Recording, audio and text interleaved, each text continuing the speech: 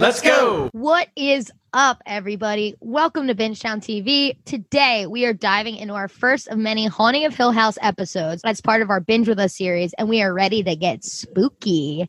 The Bingetown crew is split up into two teams today, Rooks and Vets. Up to bat for the Rooks, we've got Paul and Luke. And for the Vets, we've got Jimmy and myself. The plan is to cover the first season in 5 podcast episodes, covering 2 or so episodes of the series per recording.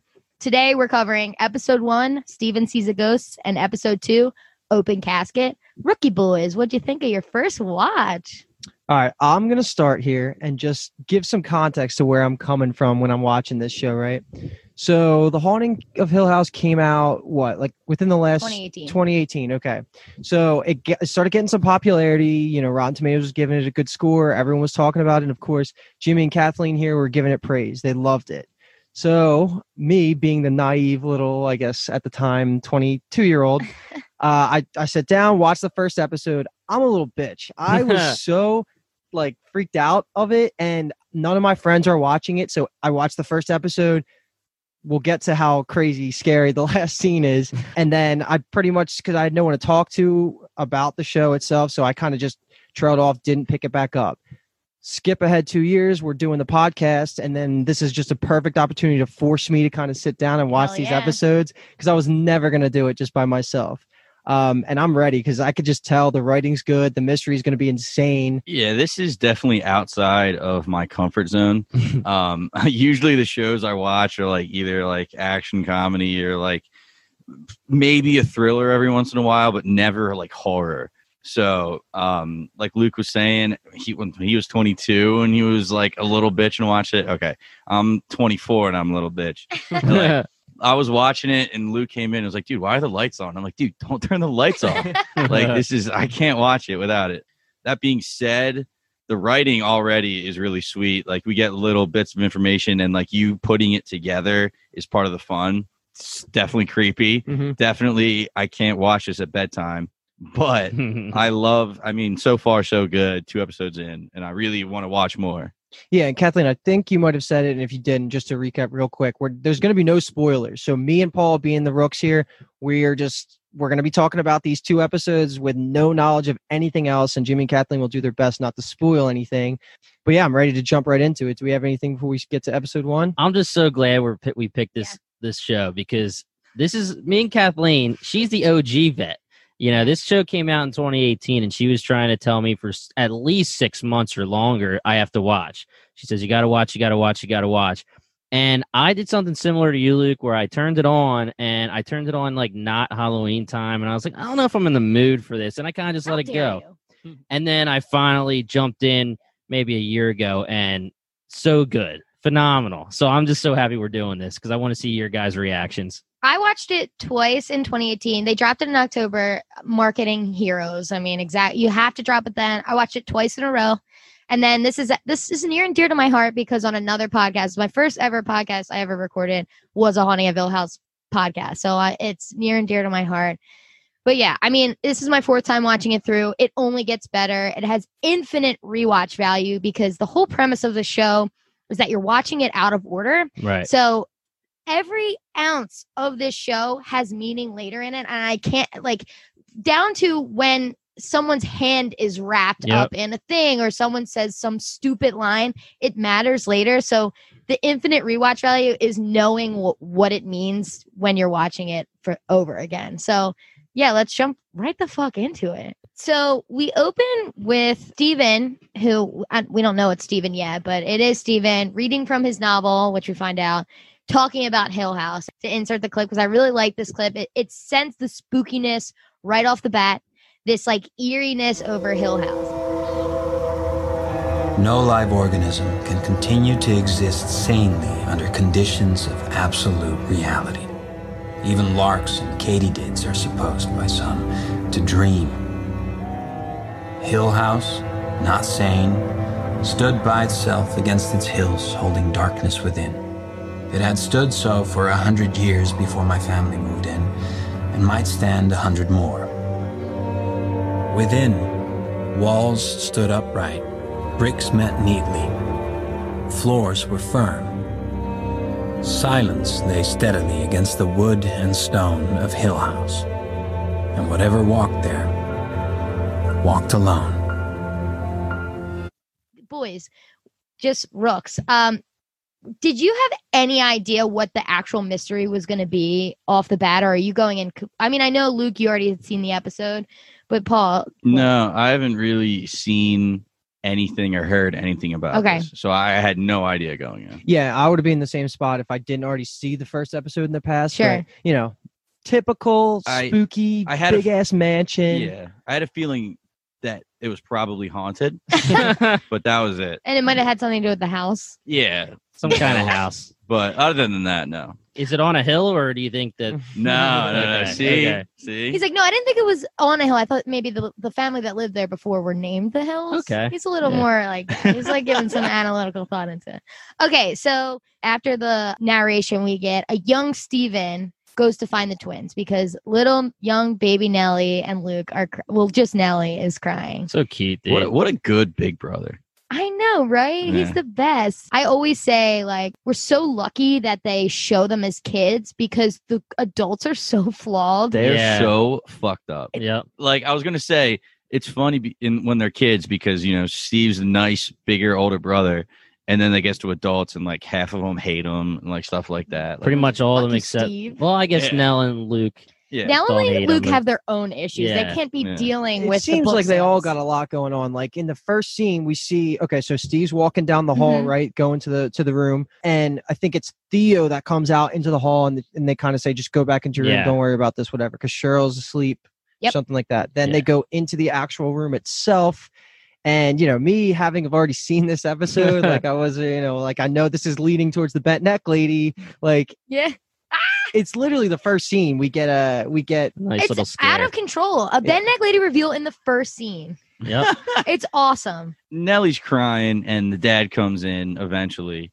And just the nicest dad. He was so cool to where he was like, like it was just in your mind. Like sometimes dreams spill over, and that was sweet. It was sweet. I was like, I've never heard that analogy before, but dreams definitely spill over into real life. Mm-hmm. So that was the first thought. And then it was the creepiest thing because... it's just like kind of a quick scene where the dad just puts her to bed and says, "Don't worry about the bent neck lady." She says the bent neck lady's back.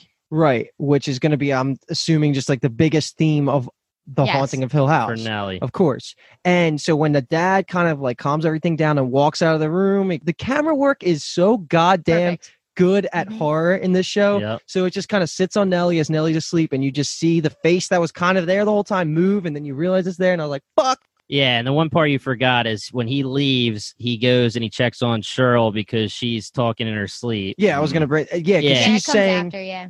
The bent neck lady comes after the door's open. Oh, you're right. You're right. Yeah, that's why I stopped explaining, because I didn't know how to explain Yeah, so all when of he that. comes back out of the room, Cheryl's room, the door's open, and he's looking around like, what the hell? He goes and checks they're both sleeping, and then he closes it, checks the door to see if there's something wrong with it, and then you get the bent neck lady reveal. I obviously knew it was going to be scary, so I going in did this thing. I called it like the creep count, and every time I was creeped out, I did like a tally mark. Nice. Hell yeah. I like that. And yeah, this first episode had 9, so I was creeped the fuck out. And the first one was the door. I was like, he obviously closed the door, goes into Cheryl's room. It's like anything. It was like something about pandas and mac and cheese. No. The important thing that she's saying in the beginning is the red room. Dancing in the red room. Yeah. She Good keeps saying job. dancing in red room. My fucking boy. She How brings proud of that. you. Yeah, I mean, she brings that up definitely later on. And red room. No, that's red rum. Never mind. The red room. Love room that is- too, though. Yeah. This is just all going to be linked to premonitions of the shadow that's under the red door, obviously. So I think the brilliance of this is Shirley and Steve are the skeptics. Even though they grew up in this haunted whatever, but Shirley has this sleep talking thing, and she says dancing in the red rooms, pandas don't eat macaroni, whatever it is. It's supposed to kind of throw you and say she's saying absolute nonsense. But again, on the rewatch, you listen to her say dancing in the red room, and you're like, what Wait, red? Did you just say red room? Yeah. So catching that on the first time is Oh yeah, and I unbelievable. really hope the panda Well, thing comes technically, back. To be technically, something. it's Luke's second time. So True. It is Little but less credibility. Yeah. there. I did not know about I didn't remember the specific red door, which obviously comes up in a couple scenes. But I knew that was going to be something.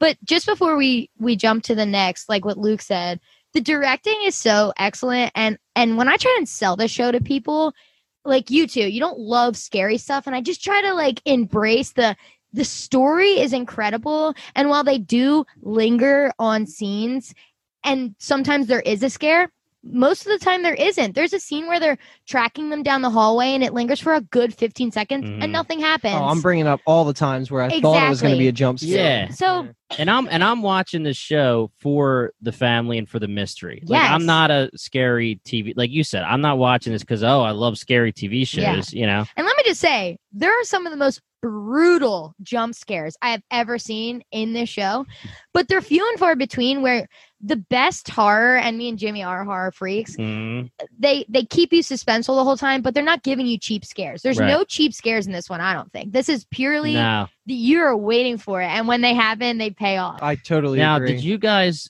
see anything before this show about looking for the ghosts, like the hidden ghosts? Yeah. Well, I did. Well, is there? Cut me so out like saying if you're watching in the house, anything that's in the house, you can look around and there's hidden ghosts in a lot of the scenes. The count is that are like, high. No, Yeah. I haven't. I mean, I Keep haven't, an eye out. the directors have come out and said that of all the people that have ever said something to them and tried to list all of them, they're still not even close to getting all of them. Wow, really? And I purposely went back and I got a couple, but I mean, there was only one or two I got first shot back when I watched it originally. So now you guys can. Damn, start I'm ready to Why'd look you, out why'd for you the- say that to me? Because I'm now I pausing want every you, 5 yeah, seconds. I want you to Good. look. I want you to look. I'm telling you, this is my fourth time through, and I still have barely found any of them. But I'll give they you are a couple there. that I notice if you As guys we don't go- say anything. Yeah. Mhm. All right, so now we're gonna flash to the future, and I don't know how many years. I don't think they're explicit at this point, right? We don't know how far into the future yet. When the kids are just adults, it's the first time you're seeing so this is Steven. absolutely present day. Like, this is the most present day you're gonna get until we move forward. Okay, cool. So we have Steve. I'm gonna call him Steve because I like that better. Sure. Steve is talking to Irene Walker, and you can just tell instantly he's recording her. He's just interviewing her about some superstitious event that she experienced, and you go to find out that her husband passed away recently off of like a car crash, and she had a very real experience of seeing him while she was lying down in their marital bed and looking up at the ceiling, and water started dripping on her face, which was a link to how he died in a car crash with rain and stuff like that. And you're just kind of getting a feel for the character that Steve is, because he's very, as you said earlier, he's very skeptical, and he's just kind of like listening to what she's saying, taking in the details and just kind of brushing it off, but figuring out a way to see if he could potentially make it into a story. And that's what I got from that. Paul, did you agree? Like, you were just kind of, he's just like a skeptical, he's trying to make money off of people's superstitious. Yeah. And in that scene, we go on to see him look at her bookshelf, and then he sees his books, and that's when we find out he's a famous author. And right then, if I was him, like if I was basically like a ghost detective, like trying to like pick up like supernatural shit, her credibility is fucking out the window right now. When she was like, 100%. "Oh, by the way, I'm a fan," I'm like, "Bitch, like you could have made this whole thing up." Yep. So I mean, that was just one thing, but Irene, I literally have next to her. I said, "Dumb sloot." Some good stuff, though, we do find out is that the Hill House that Stephen Crane, the whole Crane family, grew up in is the most haunted house in America.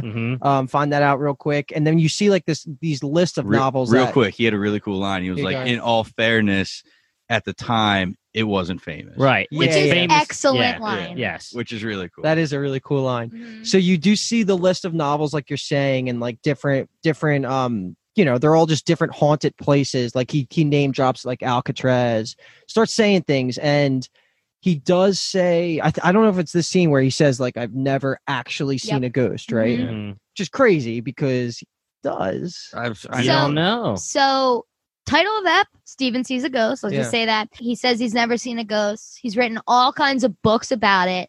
but he's never seen one himself. He says, quote unquote. And he has some cool lines we'll get to later. But it's like Steve is such a skeptic. And again, once you progress through the series, it's just even more so like these siblings should be so much more banded together than they are from this. It's great seeing the strings of why that is. Awesome. Yeah. It's so good. But I loved that line about saying it wasn't famous until we moved in. And it's also important that right in this specific scene, we do get the first attempt at seeing Nell call one of the siblings and the sibling rejecting the call, being Steve in this situation. Grown up Nell, love her. She's beautiful. She's one of my favorite people ever. She's great. All the females in this show are great. Honestly, justice for Nell. I can't. Justice for Nell, man. It's tragic. Luke, she was great. She's not. How dare you, Paul?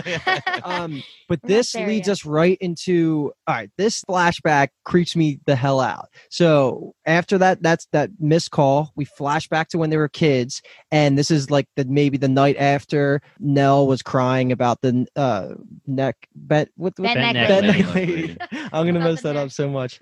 So yeah, this is one of the scenes that in the last 2 years since I've seen the first episode and haven't seen much since, I always think of this goddamn scene as one of the scariest things ever, right? So Nellie is too scared to sleep in her bed, so she has the mom and herself are going to sleep in the living room just to kind of be together so she doesn't have to go back in that room where neck lady. I'm done. All right, the ghost. Post-it note on the corner. Yeah. I should write that down. Give me a second. I'll write that down. Bent back bitch. Yeah. So the mom, the dumb bitch that she is, even though she's beautiful as well, gets up in the middle of the night after Nellie's clearly asleep. She walks away and Nellie kind of just like wakes up a little bit and she like slowly opens her eyes. And then she just starts breathing like incredibly quick, just in absolute shock. And all you see is this lady standing right over her, just with her hair draped in her face. And my God, that scene is so scary and it's awesome. Yeah, that was a creep count. That was definitely a tally. So is that number? What number is that for you? I think that was 3 at the time. Yeah.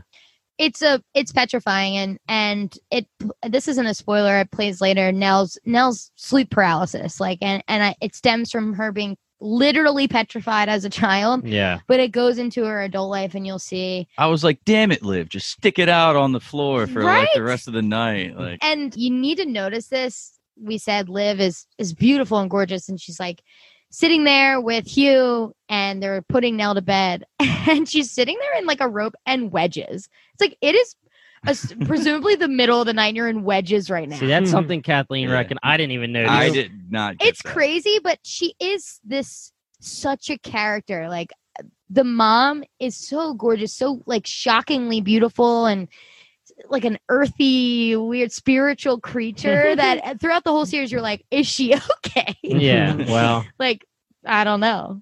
I guess we'll find out. Yeah, not really. But I hate that like everyone is just dicking Nell's calls. I'm like, somebody answer this bitch. But I will say that I'm gonna ask you guys, like, as the episode progresses and you kind of see each character as an adult, are you like, okay, they're still alive? Okay, they're still alive.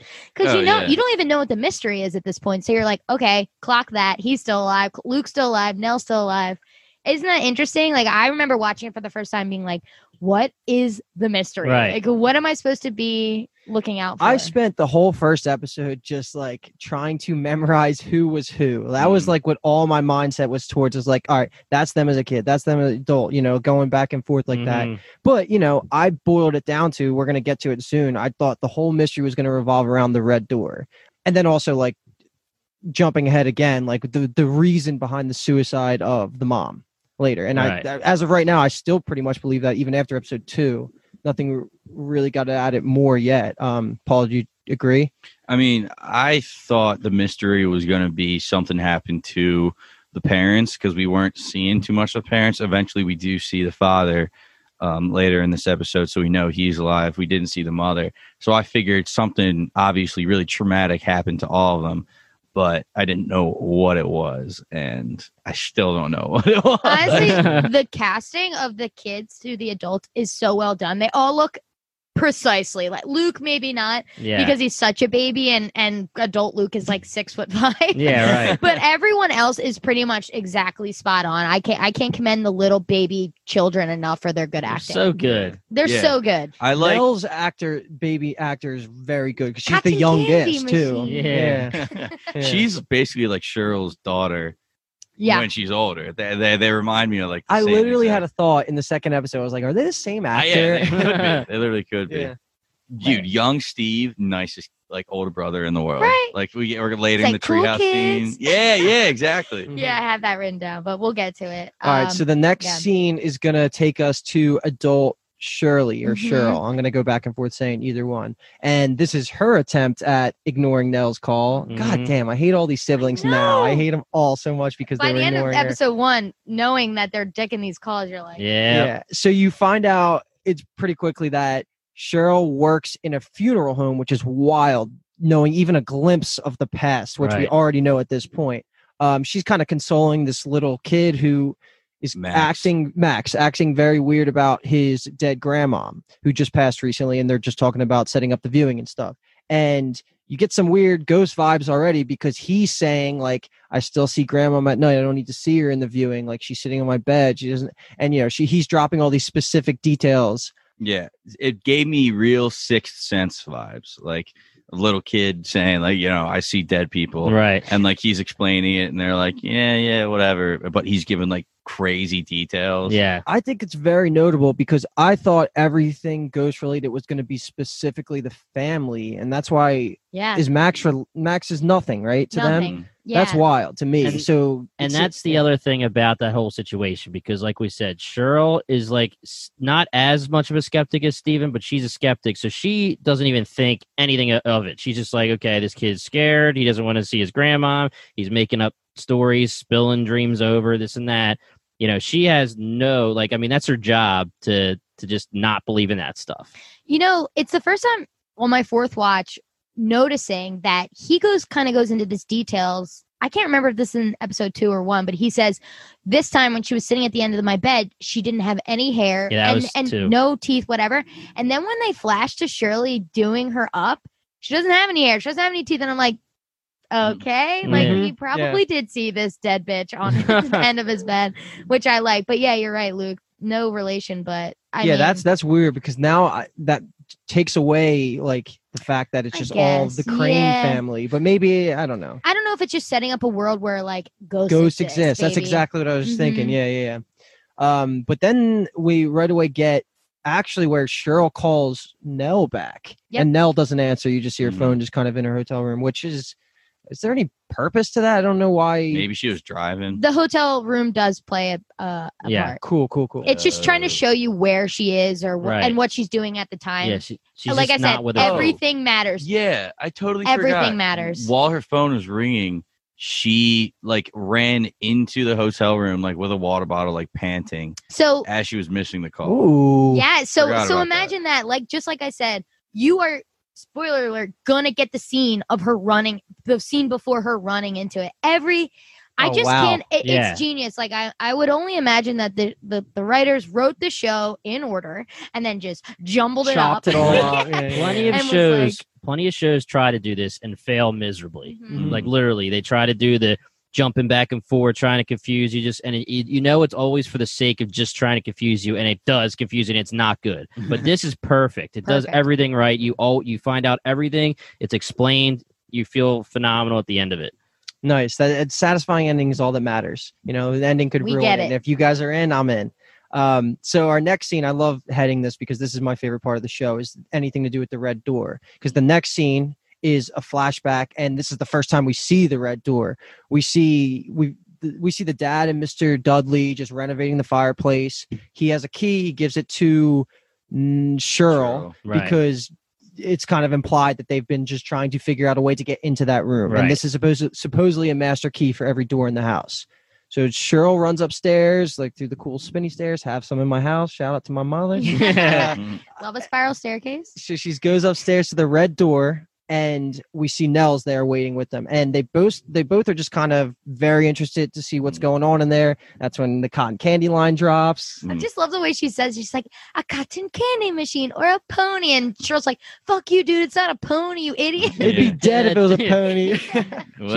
But she says, I saw something moving, you know? And Cheryl's like, nah. Yeah, well, like when we first got up there, Nell had her head to the floor, like she was trying to look underneath the door, but she couldn't see anything. And she was like, no, like I saw the shadow moving. And we're like, you didn't see anything. Right. Because, you know, this door hasn't been open for years and years and years and years. So if a horse was in there, it's dead. Yeah. And then that's when we get the great camera work again, where they both end up leaving the door because the master key didn't work. And then you see what was there the whole time, the shadow moving. Tell me that was a creep. Tell me that was a creep. Oh, it was count. on a creep count. Hell yeah. That was definitely a tally. Right. And yeah, they literally are like banging on the door. I mean, when I first watched it, I was like, kick the door in if you really want to see. I mean, you bought this house without knowing what's in that room. It could be a bunch of dead bodies. Like, you got to get in there. Well, they made a point about that. They said, I forget when it was, but I think Nellie was like, why can't we just like use the hammer? That's it right there in that scene. She's like, and then, we'll find a key. And then they're mad and they're banging on the door, but they're not going to be able to get in. It would have to be the dad. I think there's With some those biceps. Yeah, right. I think there's something to be said about how the youngest are really being haunted, quote unquote, the most, because even though Cheryl and Steve are probably only 12, 14, like that age, that's still old enough to be able to maybe see something and say, I didn't see that. No, I didn't. Right. Blah, blah, blah. Be a skeptic at that age. These kids are actually seeing these things and just being like, this is all I know. Yeah. I saw something move under that door and everyone's like, you're dumb. Yeah. These poor kids. It happens so much, and it's so infuriating being us. Yeah, I know. Being the viewer who Believe sees all. us. I know. But one quick thing before we move on, we get the entrance of Mr. Dudley. Yeah. So the Dudleys are these two workers housekeepers, that right? Housekeepers, like they do he's maintenance, she's like kind of a housekeeper, like nanny almost, I would say, like Priest. weird. Yeah, so you just get the reveal that the Dudleys have always been on staff at Hill House. Mr. Dudley was giving me mad Father Carden vibes. Harry Potter vibes. Father Carden. Father Carden. We also cover Curse. Check it out. Yeah, just the way he talked. I literally looked up the actors. I was like, am I seeing things? Yeah. Is it because Luke turned off the lights? Like, I can't tell what's going on here. All right, so our next scene is back to the present. I'm going to keep going to the present with Steve back in Mrs. Walker's house. I just need to interrupt. We didn't bring it up yet. Can we talk about that Steven is Dario from Game of Thrones? Oh yeah, it's insane how we haven't brought it up. Yeah. Brought it up. Whoa, he's being banged by Khaleesi. Khaleesi Holy be crap, banging this he boy. is. Yeah. Oh yeah, it's the first thing. The minute I start watching it, so I was like, "Is that my hot Dario?" Yeah. Freaking I Dario instantly Naharis. like him more. Yeah, I was just Holy about shit. to say. Yeah, what? You guys didn't notice Grow, that? No. grow your beard out, man. He Yeah. looks way better. You know, Wow, he looked way better in Game of Thrones. yeah, oh with his my little God. glasses now. okay, I wait. mean- Steven is handsome, first of all, but whenever anyone asks me who's the best looking person in Game of Thrones, I say him. So it's like pretty easy for me to be like, best looking guy. We'll say. I didn't know that. All of Game Yeah. of Thrones. It's because he's like a badass in Game of Thrones, and he's like kind of a wuss in this. So.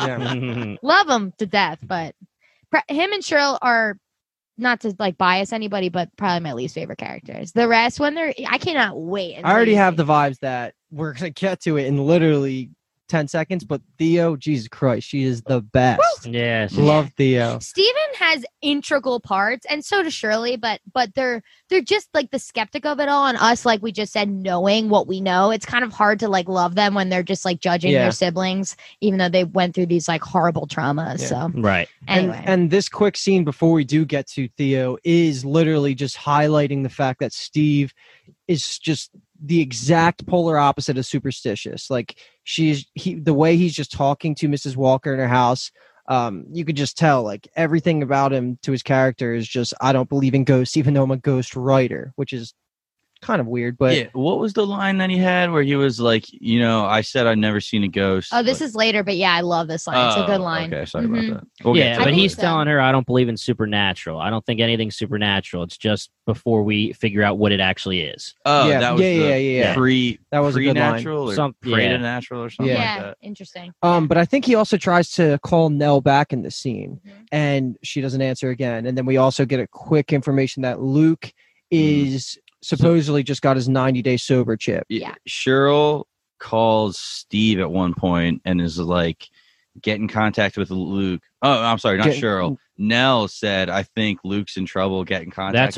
That's her like message to all of them. Mhm. I think something's wrong with Luke. So Yeah. then Steve, as he's still at Irene's house, going out to his car to get equipment, and he's pulling something in the trunk, and he's like, oh, no message. I just wanted to know if he was there. So I was like, bro, you're not going to leave a message for your brother in rehab. Yeah, well, It's so fucked up. they like hate each I'm other. upset. They like don't like each other. Like it's You'll crazy. see the bonds, who bonds with who and who does not as the episodes progress. It's like becomes very apparent. And you see why bonds break too. Yeah. And then So- we get Oh, dude. I literally love have Theo's intro scene. So let's- good. I have let's go. I like Theodora. Yeah. Like all caps. So exclamation good, points. man. You Mine see her is- right away. She looks. Go ahead. Enter my personal favorite, Theo Crane, Yes. is mine. She's so great, man. Lock eyes from across the room. With the guy first, and you think, okay, whatever, makes sense. She's beautiful, and then she kind of just completely sandbags him, and Yeah. then she sees the beautiful Asian on the other side of the bar, and Yeah, hell please. yes, man. Yeah, boy. Yeah, man. And then we get, clothes off in the bed. Didn't see anything. It was right at Did. it was right at the very end of the session. I was a little upset. At the end of the session. Yeah. So I couldn't break anything down. Well, you could But- break down how she felt. What did you think happened? Okay. Well, the girl, I can only imagine what happened, but the girl said, "Where did you come from?" Yeah. Like that was insane. So I can only imagine. And then the instant takeaway after their sex scene is just like she says, like, I'm a germaphobe. Then she's like putting on the Yeah. gloves, yeah. and that's whack. And she was just like, she said, what'd she say? Like, don't take it personally. Yeah. She was. Well, no, actually, she says, I'm not taking it personally. Yeah. The girl Because is Theo like, is literally like cold hard. Yeah. Like, I don't Yeah, get the hell yeah. out of my room. Yeah. Theo is, I don't want to say this because it's kind of a spoiler, just saying she's a super empath, which you actually don't see here at all. She seems like a cold bitch, Yeah. but it really is like the gloves.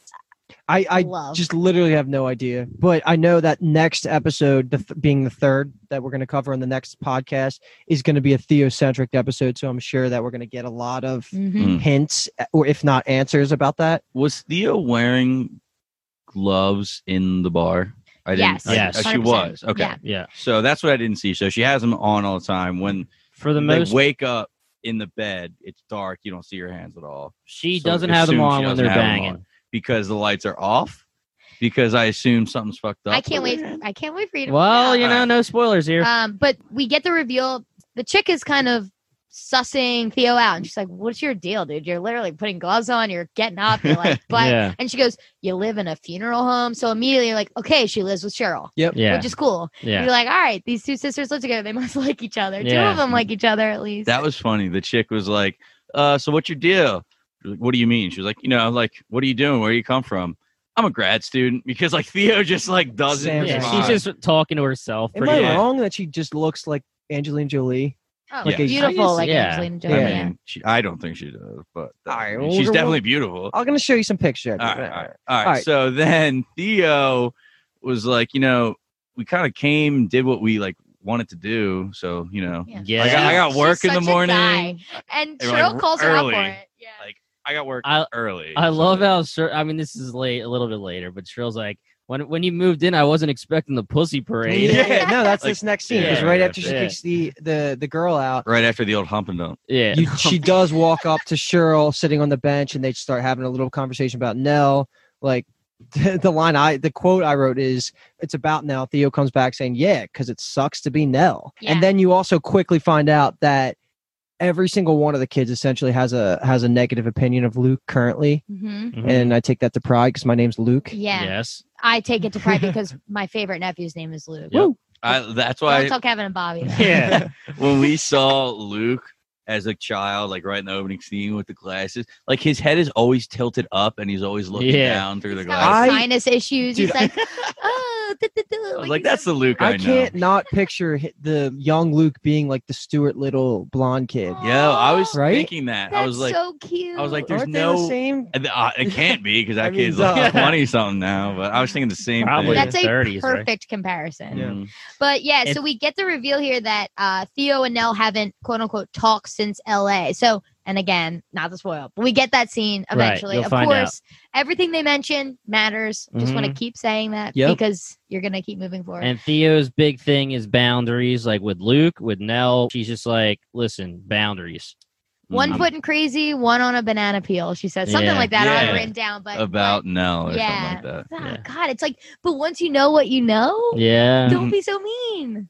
Well, I don't know. Theo definitely seems layered as hell. I'm excited to see her backstory. Yeah, because So- it takes a complicated backstory to become like that. Yeah. So that's gonna be nice. Good episode 3. And our next scene is this might be the only one of 2 scenes where we see adult dad, Yep. present day. Jacksonville, Florida. What's his name again? What's Hugh. Hugh. in Jacksonville.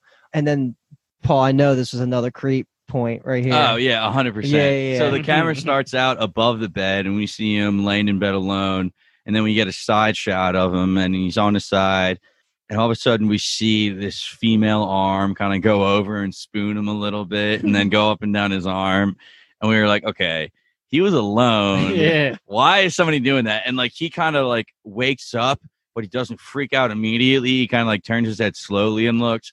So like when I saw that, I was like, all right. He sees shit or has seen a lot of shit before. He's not freaking out. Like Yeah. he's almost used to it. Yeah. That's So a great observation. You're a good Paul. rook, dude. You're a good You guys rook. are both good are rooks. I literally have not. I'm day 2 of rewatching this, and last night I nightmares of this goddamn bent neck lady. This Jesus is- Christ, Nailed it. man. He's got it. This Oh, is yeah. my first time being a vet, and it's just so hard to not spoil anything. I know. Oh my god. it's was that the impossible. bent neck lady?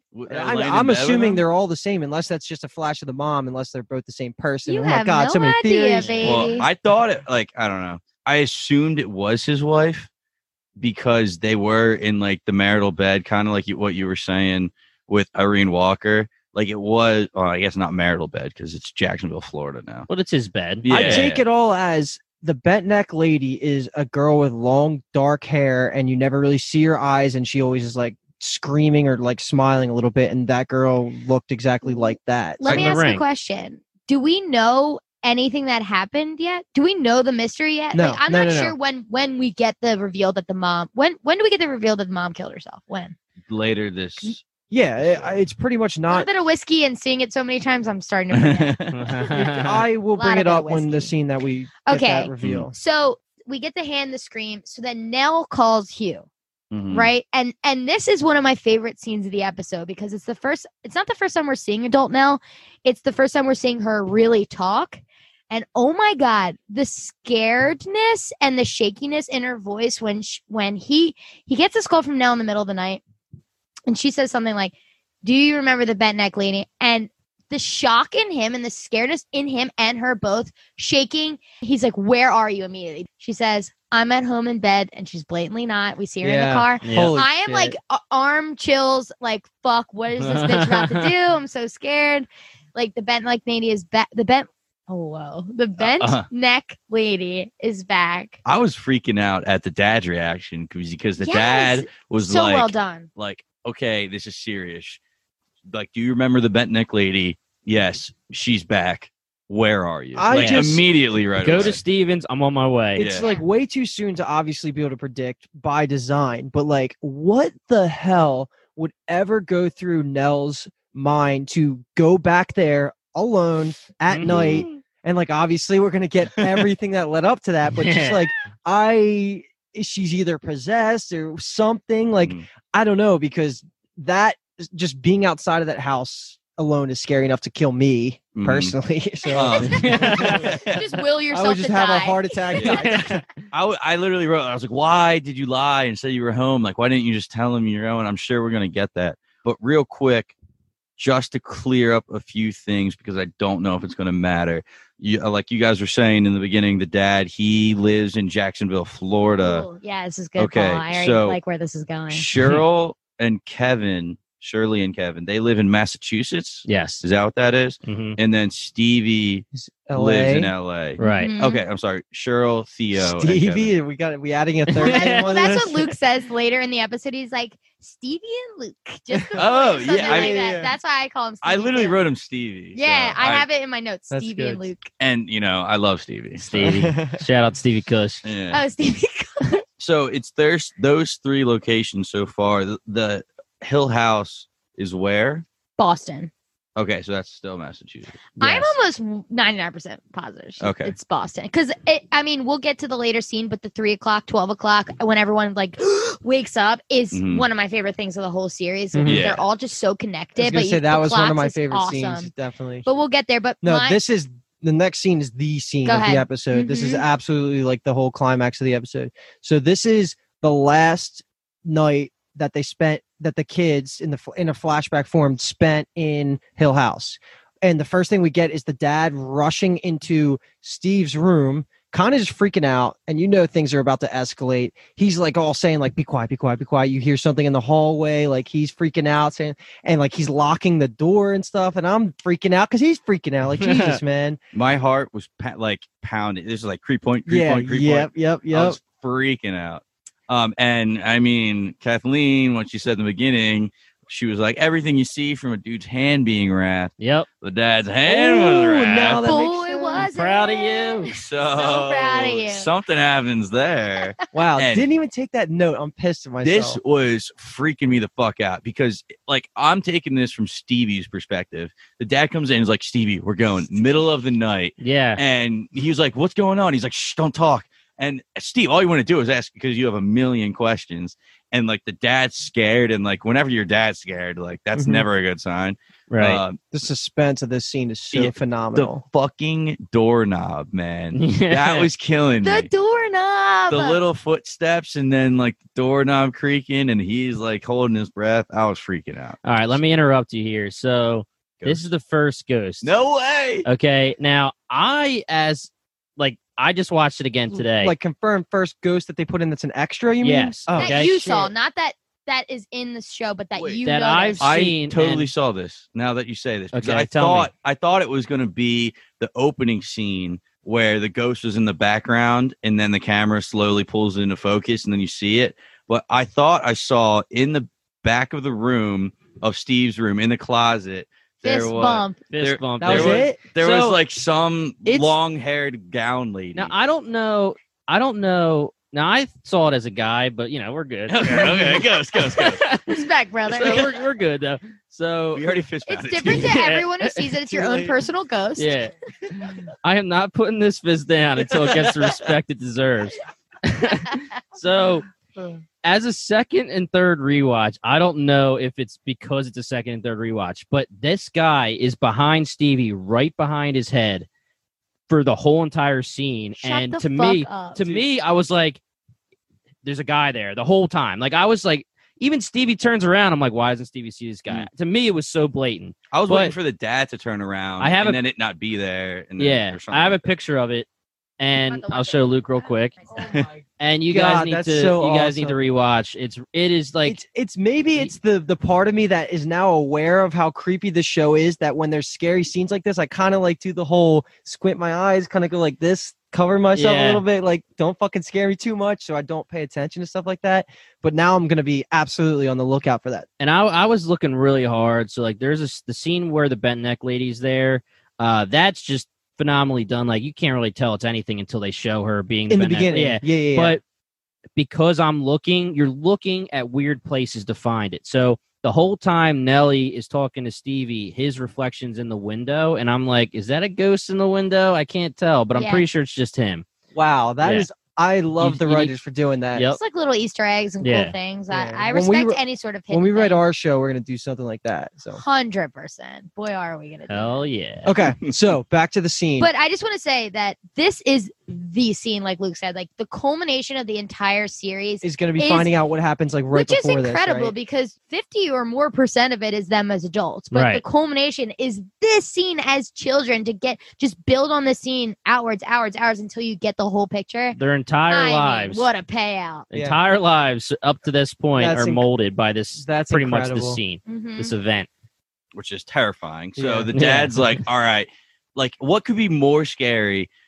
You don't know what's going on. The dad's freaking out, and then he turns around and goes, all right, we're going to run. It's worse. what? He says, keep your eyes closed. Do not open them no matter what you hear. And he says, I'm going to carry you. Now, if we are assuming Stevie's like 14, I'd be like, dude, relax. He Like, literally says something. He's like, I can, and the guy's like, Yeah.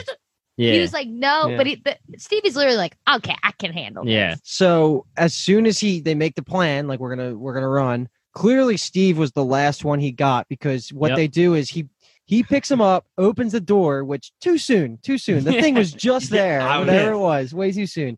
And they start sprinting out. And right away, as they get into the master staircase to go downstairs and go outside, you clearly see. I think it's obvious, right? I don't know if everyone sees that What? one. Yeah. That where the Yes. lady's chasing him Well, down the yes, hall. yes. Stevie opened his eyes. He That opened his lion- eyes that and saw. lion bastard. Yeah, Yeah. exactly. He was lying to Mrs. Walker, Like, that goddamn liar. Jankily running, this bitch running after Yeah. them. And is there any reason? I think I have it written down somewhere in my notes if there is, but Paul, I'm asking you, is there any reason for us to believe that that's not the mom? Has to be the mother. Does it? In my mind, yes, because they get in the car right after that with all the kids, and they're like, "Where's mom? Where's mom?" And then Steve says, "I saw her," and then Mr. Hugh goes, "That wasn't your mother," meaning like, So that was the mother chasing him then, is Okay, what we're under the impression of? well, that's what I thought. And then when he was like, "That wasn't your mother," meaning like that's not your mother anymore, like she's dead, she's a zombie or something crazy. That's what I took it as. I mean, it could be another ghost. Because like I it's hard to not. I'm sure it's also by design that you're supposed to kind of think that there's a chance that the bent neck lady is the mom, like because you've never seen them in the same. And when that scary scene earlier when No. Nell wakes up and she's like leaning over, that's right after the mom left.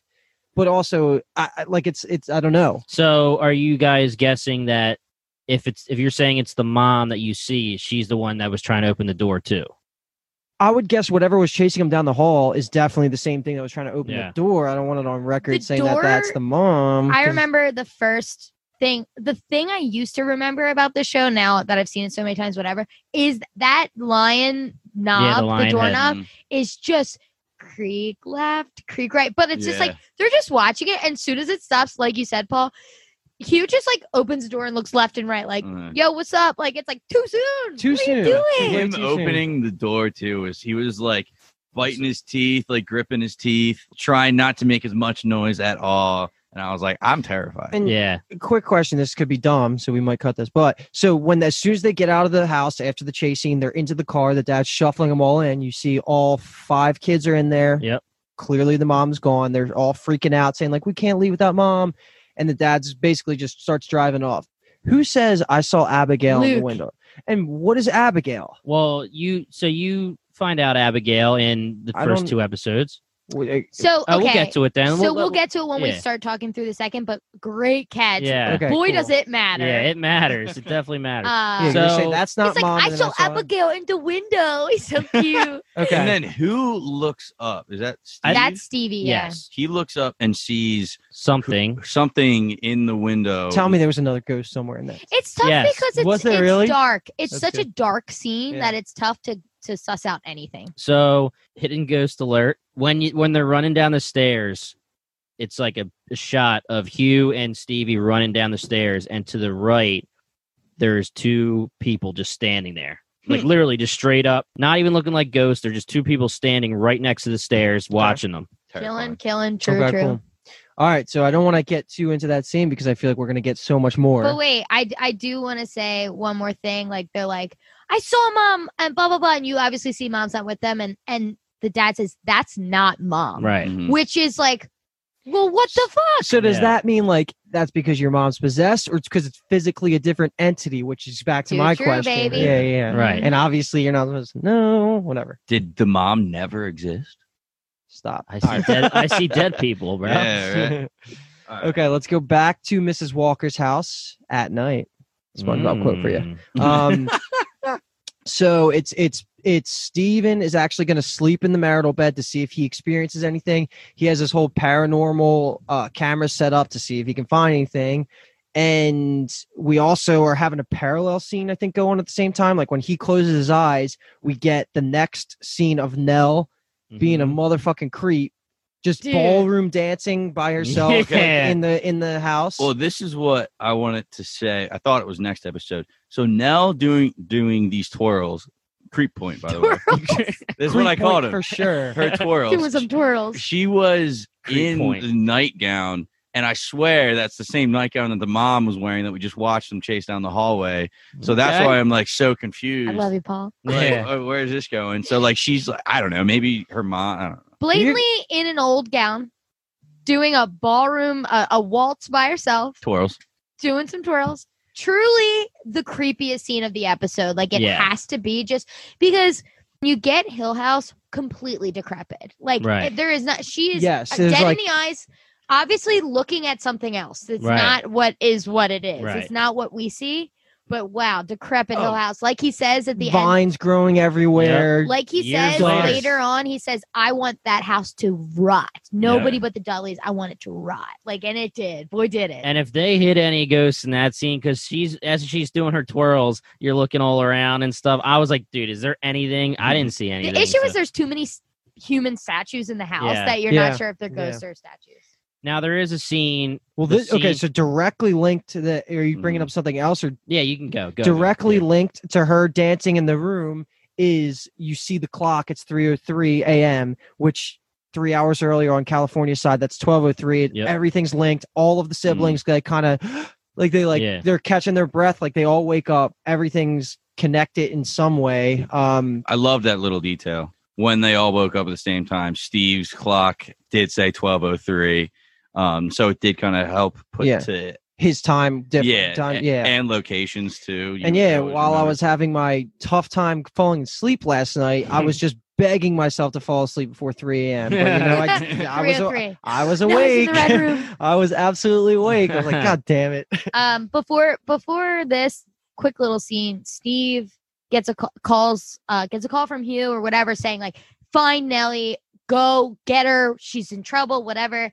And you find out that one, Steve does not like Daddy Crane. Right. And two, Steve and his wife are divorced because not divorced, separated. Like trying to be, because he's like, go to your house, tell Nell to get to your house, whatever. And he's like, we're not in the same house. Yeah. I'm What's not your name? staying there. Lee. Just Lee. Okay. Also, this is the scene where they're all waking up. Cheryl says Nell's in the red room. Yeah.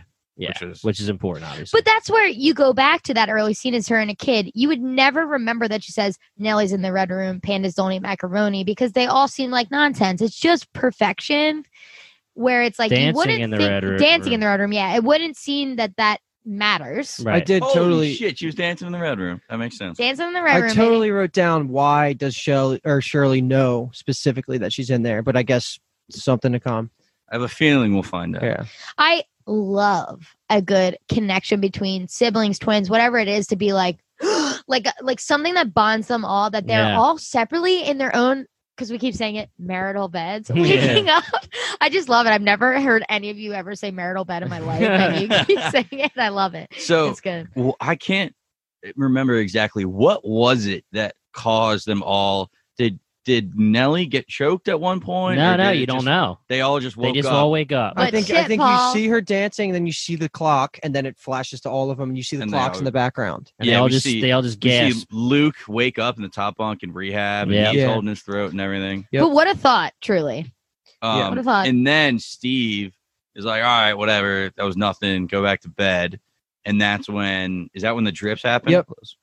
Yeah. So that's when he's in Irene's bed, and all of a sudden he feels a drip or two on his face, and he's like, no fucking way. And then he hears the car horn, which is also part of Irene's story. Mm-hmm. So then he gets up, he's looking at the drips, and he's like putting his finger onto it, and that's when the car screeching the horn, and he freaks the fuck out. Did you guys jump for that? I did. Definitely did. I was waiting for a car horn. Mm-hmm. Yeah. Yeah, same. And then that was just kind of the end of that scene. And then the morning after, he does the whole Sherlock Holmes kind of explains it. Like you gotta deal with the water damage. There's no stop sign right there. It's causing a lot of traffic. You know, all that stuff. He went into such deal. He was like, oh, like you see that? There used to be a stop sign there. Like kids steal them nowadays. Put them in the dorm room. Calling that Sherlock is so perfect. I mean, if you guys haven't seen Sherlock, please go watch Sherlock. Yes. We will cover that eventually. Yeah, we would love to cover that. Yeah, and we will. I just had in all of this, I was like, Stevie is in denial because like he's just denying everything. He does tell after he explains all of this to Mrs. Walker the next day, he does say like most of the times a ghost is a wish. And then she retorts back saying like, why would I ever wish to see my husband like that? Which is like a direct to me parallel to like Max seeing his grandmom all fucked up like that too. Like, so like, you know, he's not convinced of anything supernatural still. And he responded to that by saying it's better seeing him that way than never seeing him again at all. Yep. Mm-hmm. Yeah. This is our first flashback of the show to where it's at them as adults, but it's also I don't know if we get a specific time, but it's like clearly years prior. Yeah. So it's not the farthest flashback we get of them old, right? But a flashback nonetheless. Yes, and it's all about the origins of when Steve was writing his book. He was giving his script to Cheryl to vet, and that's when we do see Leigh, his wife, Lee, his wife, and Cheryl's pissed. She's pissed. She's also very pregnant at the time. You get a lot of good information here. Find out that the dad never spoke to anyone in the family about anything that happened on the night that they left Hill House. Mm-hmm. And everything that they know is based off of quote unquote tabloids and like whatever the random things that the dad has said in public. And then we also know that to the general public, everyone believes that the mom was mentally ill. And is this the scene where they find out or they say that she committed suicide? Yes. So I think that's actually in the lawyer scene. The scene is the lawyer. It's the lawyer scene. Okay, that which is next. You're right, though. But you do get like Shirley just freaking out. She's saying, you make mom sound crazy and Dudley's and dad, it's worse than the tabloids. Basically, what you find out here is Steve saying, this is what dad said. I'm just playing. I don't have money to pay the bills. You know what the advance they're going to give me on this is? And Shirley's like, honestly, fuck you. You make mom sound crazy. And he's the one who's saying, dad's the one who said that it was the house. It was haunting. And she's like, he had just lost. Shirley says he had just lost his wife. He believed it at the time. He believes it now. Yep. Mm-hmm. Like, it's such a good scene of her just freaking out. It's the first of many turmoil as adult children. And adult humans. One of the last things she says is like, all right, like, you know the price, like, you know what happens if you publish this. So we kind of get a lot more information on why they have this division when they're adults and why they don't really talk to each other. I don't know if you guys ever read or saw the movie This Is Where I Leave You. Oh boy, have I. My favorite book ever. Dude, love that book. So this reminded me all about that because he wrote a book about his family. It got published. It made his family either look crazy or dumb or naive in some way. And now the family just kind of shuns them. Mm-hmm. So this is exactly what happens. And it's cool because we get scenes in the next episode where he's like a struggling writer. And he basically says in this scene, like, I need a life for my family. Like, I need to make an income. Mm-hmm. And then that's when she's like, well, you know the price that happens if you do it. Right. And then you cut to the lawyer scene. So this is a lawyer scene with Hugh Crane, and he's arguing with his lawyer, being like, the kids didn't see anything. They don't get to be on trial for this. Right. I crucify me. The kids do not get questioned on this. Mm-hmm. Mm-hmm. Good guy, Hugh. Good guy, Hugh. And the lawyer, she's yelling at him, and he's saying, like, let the tabloids, like, talk to you. Let them go see the house. And Hugh's like, not a chance. And that's when he says, like, we're not even going to sell it.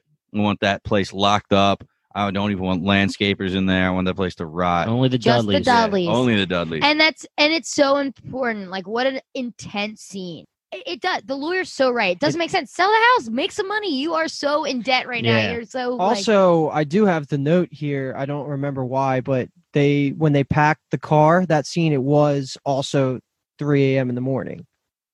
That makes total sense. Yeah. Okay. I mean, it would have to make sense, That's right? right. The time has to be relevant. 3:03 is the witching hour and that's Thought it was like just- all yeah, yeah. scary movies and Yeah, stuff. All right, The let's devil comes alive. let's move along here because we do have one more big scene before the final scene, and this is with Steve. He's driving on his way to meet Nell. Finally, he thinks he is at least. He's going to his own apartment in L.A. Right? Yep. And then, so while he's like in the car, he's talking to his ex-wife, and you can tell she hates him now, which is polar opposite of what we saw a couple scenes ago.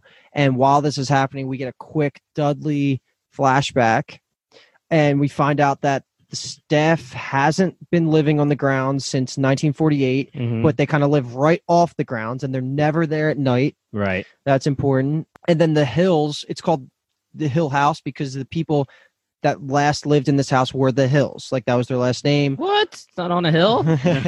And they always just they were weird. They lived alone. They were in the dark like most of the time. And then in the basement they had all the typical witchcraft, Ouija boards, tarot cards, all this stuff. So, just And good things to throw in there. They have for Yu-Gi-Oh haunting. cards. I don't think Yu-Gi-Oh cards are a thing back then. They're dumb. But Stevie was saying something to her about saying, "Oh, like the dad told me those are all parlor tricks," and she like scoffs, and she's like, "That's the problem with like schools these days. They don't teach you guys. They teach you about science and how, Right. like, science this and science that." And she's like, "Everything's not about exact science." And he was like, "Well, what is it about?" Jesus Yeah. H. Christ. Jesus is the light. And so Mrs. Dudley's. And then Hot Mama kind of puts her in her place. Hot saying, Mama like, does. oh, he does know all the Bible Okay, verses, I but he feel also knows the Quran. He also knows what? I was gonna say, I feel like we should strictly call her that. Hot Yeah, Mama. Hot Mama. I I'm have down that written with down that. a couple times. Hot Mama is. I didn't Liv know for her name now was on. Liv. I had it as I was all over the board, but Hot Mama's where I landed. So, So while while Hot Mama's in the doorway, right behind her, there's just a face staring. God damn during it! the day, I'm telling you that I am Holy- And it's blatantly a- looking for these and have not seen So one. there's like I don't know if it's like a shelf or father or like a grandfather clock, but it's like just enough of a slip between the door and whatever's behind her, where it's just dark and you just see a white face staring at her. nice. Fucking hell. I'm so excited to look for these Yeah. in future episodes. I didn't notice that one the first time, definitely. Good. I Yeah, noticed it this time, but that was it. I haven't noticed any of these. So the next part of this flashback is we flash over to Luke in the treehouse. We get that quick scene. I don't think we really need to comment on anything past the picture. Well, go ahead. Yeah, I was just going to say the mom said, "Have you seen Luke?" And Steve says, "Did you check the treehouse?" And she's like, "Yeah, right." And then it goes right to Steve going to the treehouse. And was like, "Mom never thinks to look up here." Yeah. And is that going to be like a big scene because the mom can actually leave the house and it's not part of the house? I don't know. Wow. I'm just- Holy dude. shit, I'm just dude. spitballing here. This But- guy, we got to start tallying rook points. we do. And then, yeah, like you were saying, Luke, he was talking to him saying, like, where do you get these pictures from? He was like, "Oh, like I see these girls, I this see girl this out girl in in the the There woods. you go. yeah. That's Abigail. That's what he's saying. He says it in that scene. Oh, he says her name? yeah. Oh. He says- He doesn't. He well, says no, it's no, a girl but, I see yeah, in the but he woods. says it later that it's like Abigail's who he draws. And then Right? it's like the beginning It's of not a next spoiler. episode. Yeah. That's Abigail. Yeah, I don't think they do say that. Is the Oh, okay. That is a spoiler, but it's not that big of a spoiler. Okay. You find out soon that Yeah, that okay, is that's Abigail fine. because in episode 2 you see Luke see her Yeah. in the edge of the at the edge of the woods. Right. And some of his drawings, it looked like Abigail was there and like she was kind of screaming. And then it was like Abigail and him next to her. And then the one right at the end of that scene, it was like the one right in front of Luke. He's like looking at it and zooming in, and it's her with like a huge screaming mouth and shit like that. I don't think that's her. I think that's just like a thing. Oh, He's seeing ghosts, man. oh okay. That boy, kids drawing stuff is Creepy. I don't like that, man. okay. So this is the end all be all of the episode. This is the culmination of the whole episode. So what we get here is Steve is walking to quote unquote get into his apartment. Right before that, when he was driving home, he called Lee. Okay, and then Yeah. he was just they talk about He pretty much says, if you see Nell, pointer in my point her to my direction. Yeah. direction. So Yeah. Steve walks in real quick. He drops all his shit, and he goes, "Father Mucker." Yeah, he does. He doesn't say motherfucker. Big. All right, that's all I wanted to say. that was And my they have big some note. relevance later. No not gonna way. lie. No way. Shut up. I thought that was a mistake. I wrote that. Hey. In big water. Might have some relevance later. That's we're sweet. vets here. So this is our first intro into adult Luke. I think first time we see his actor on screen. We have Um, Steve. Technically, we saw him wake up in the rehab. You're right. Shut up. Hot boy Luke. So we see Steve walking in, and he knows the deal right away when he sees Luke walking out of his apartment with a bunch of basically trinket things that he could Camera sell. and an iPad. Yep. They have the whole typical kind of conversation where he's like, dude, I know what's going on. Like, you're shaking, like all this. But in what I did not expect, he says, take this money in my pocket, give me the iPad. That's going to probably be something with like his work or something is on that iPad that's important. Sell the camera, go do your drugs, whatever. Luke is kind of pathetic at this point. He was like $200. Like, really? Like, yeah. And he is obviously ashamed with himself, but what we learned in the next episode didn't do much about it. Then this is the fucking scene that when I watched this 2 years ago, to this day, this is the number one scene I think of when I said the bent neck lady was standing over Nell is one of them, but this one freaked me out forever, man, forever. So Steven walks in the room, he turns on the lights, he sees in the corner, you see Nell, adult Nell. First time that Nell has been in a room as an adult with any of the other siblings. She is... I was already freaked out when she's just like kind of like opening her mouth to talk and she's like not talking, like right. like like going, but she's like shaking in a really good way. Like holy fuck, she looks terrified. Terrified. And Steve's like, oh, like, are you kidding me? Like, first Luke, now you. And he's rattling off a million questions. I literally said to the screen, Luke was there with me. I was like, dude, just shut up and let her speak.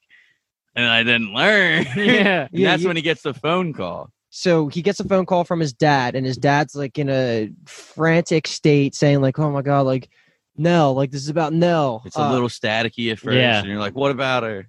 And he's just going on his day like normal. He's like, yeah, like, blah, blah, no, like this and all that, whatever. And then he is so close, and he being Steven is so close to saying like Nell's here. Yep. But before he gets to it, the dad says, we found Nell. She's dead. Like, she is dead. And the second, dude, the third time watching this, I still had chills everywhere on my body as when he says that. Because you see, as he's talking to his dad before he says she's dead, you see her all the way in the corner. Yeah, with his back turned. Camera work out of this world. When the dad says Nell's dead, he turns around right away and just, she's right there and just starts screaming. And then her eyes turn all gray, her face turns all gray, and she's that's fucking creep point. Definitely creep point right there. 10 creep points. I had in my notes, she looked exactly like the lady screaming in Luke's drawing picture up in the treehouse. Like her mouth just got super wide and just screaming like in his face. Proud of you. Freaks out. He falls over. But yet he's still like the next, like we'll get into it, but he's still like, oh, I thought I saw something. It's like, dude, yeah, she was right there. But yeah, what an ending to an episode. I mean, chills out of my ass, baby. Like, fuck you, Nell. I love you so much. Turn the damn lights on. Yeah, that was a fantastic opener for the season. I loved every part of it. All right, so now we're starting with episode 2, titled Open Casket. And this episode is a Shirley-centric episode. We have pretty much throughout this whole season, each child gets their own, and I guess the father, too, gets their own episode focused on them. So we jump back to Shirley at 3:03 waking up, and she's gasping, and she says, Nell's in the red room. I have a note. It says 3:03. Never trust a hoe. Don't trust a hoe.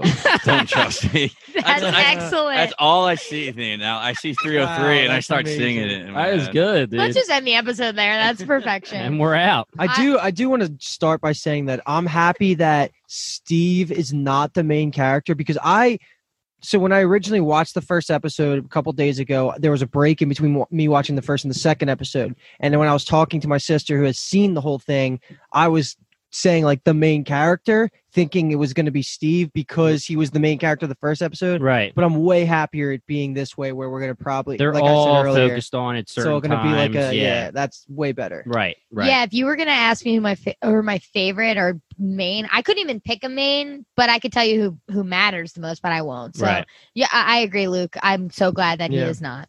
Right. So now the next day, I guess, or the same later that morning or whatever you want to say, Shirley's at the funeral home. She's talking to the kid who doesn't want to see his grandmother during the open casket, which he calls title of ep, open casket, and he calls it an open castle, which is kind of funny. Cute. And he's explaining what she looks like.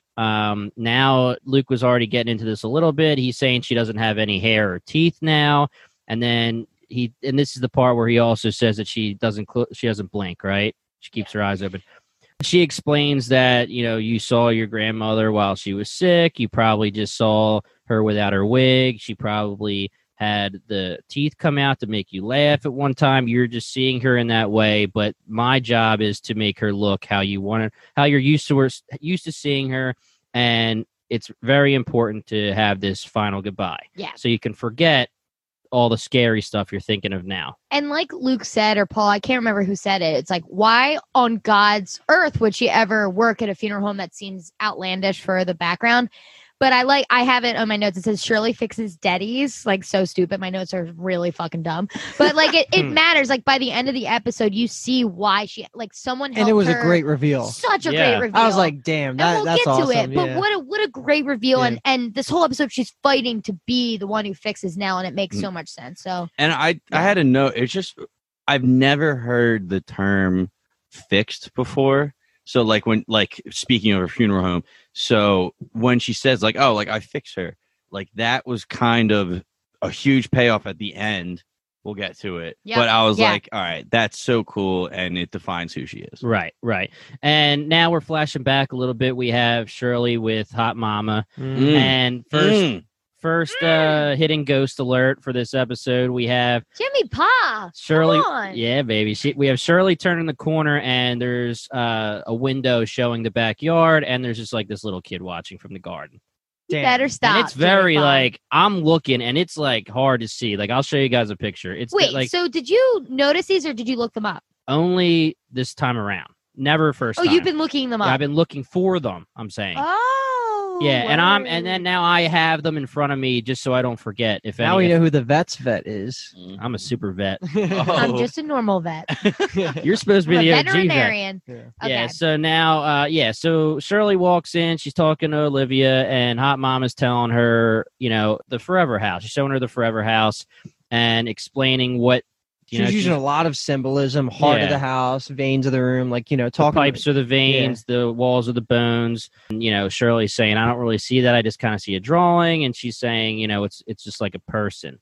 And then Nellie is kind of being cute again, saying she wants to have a tea party.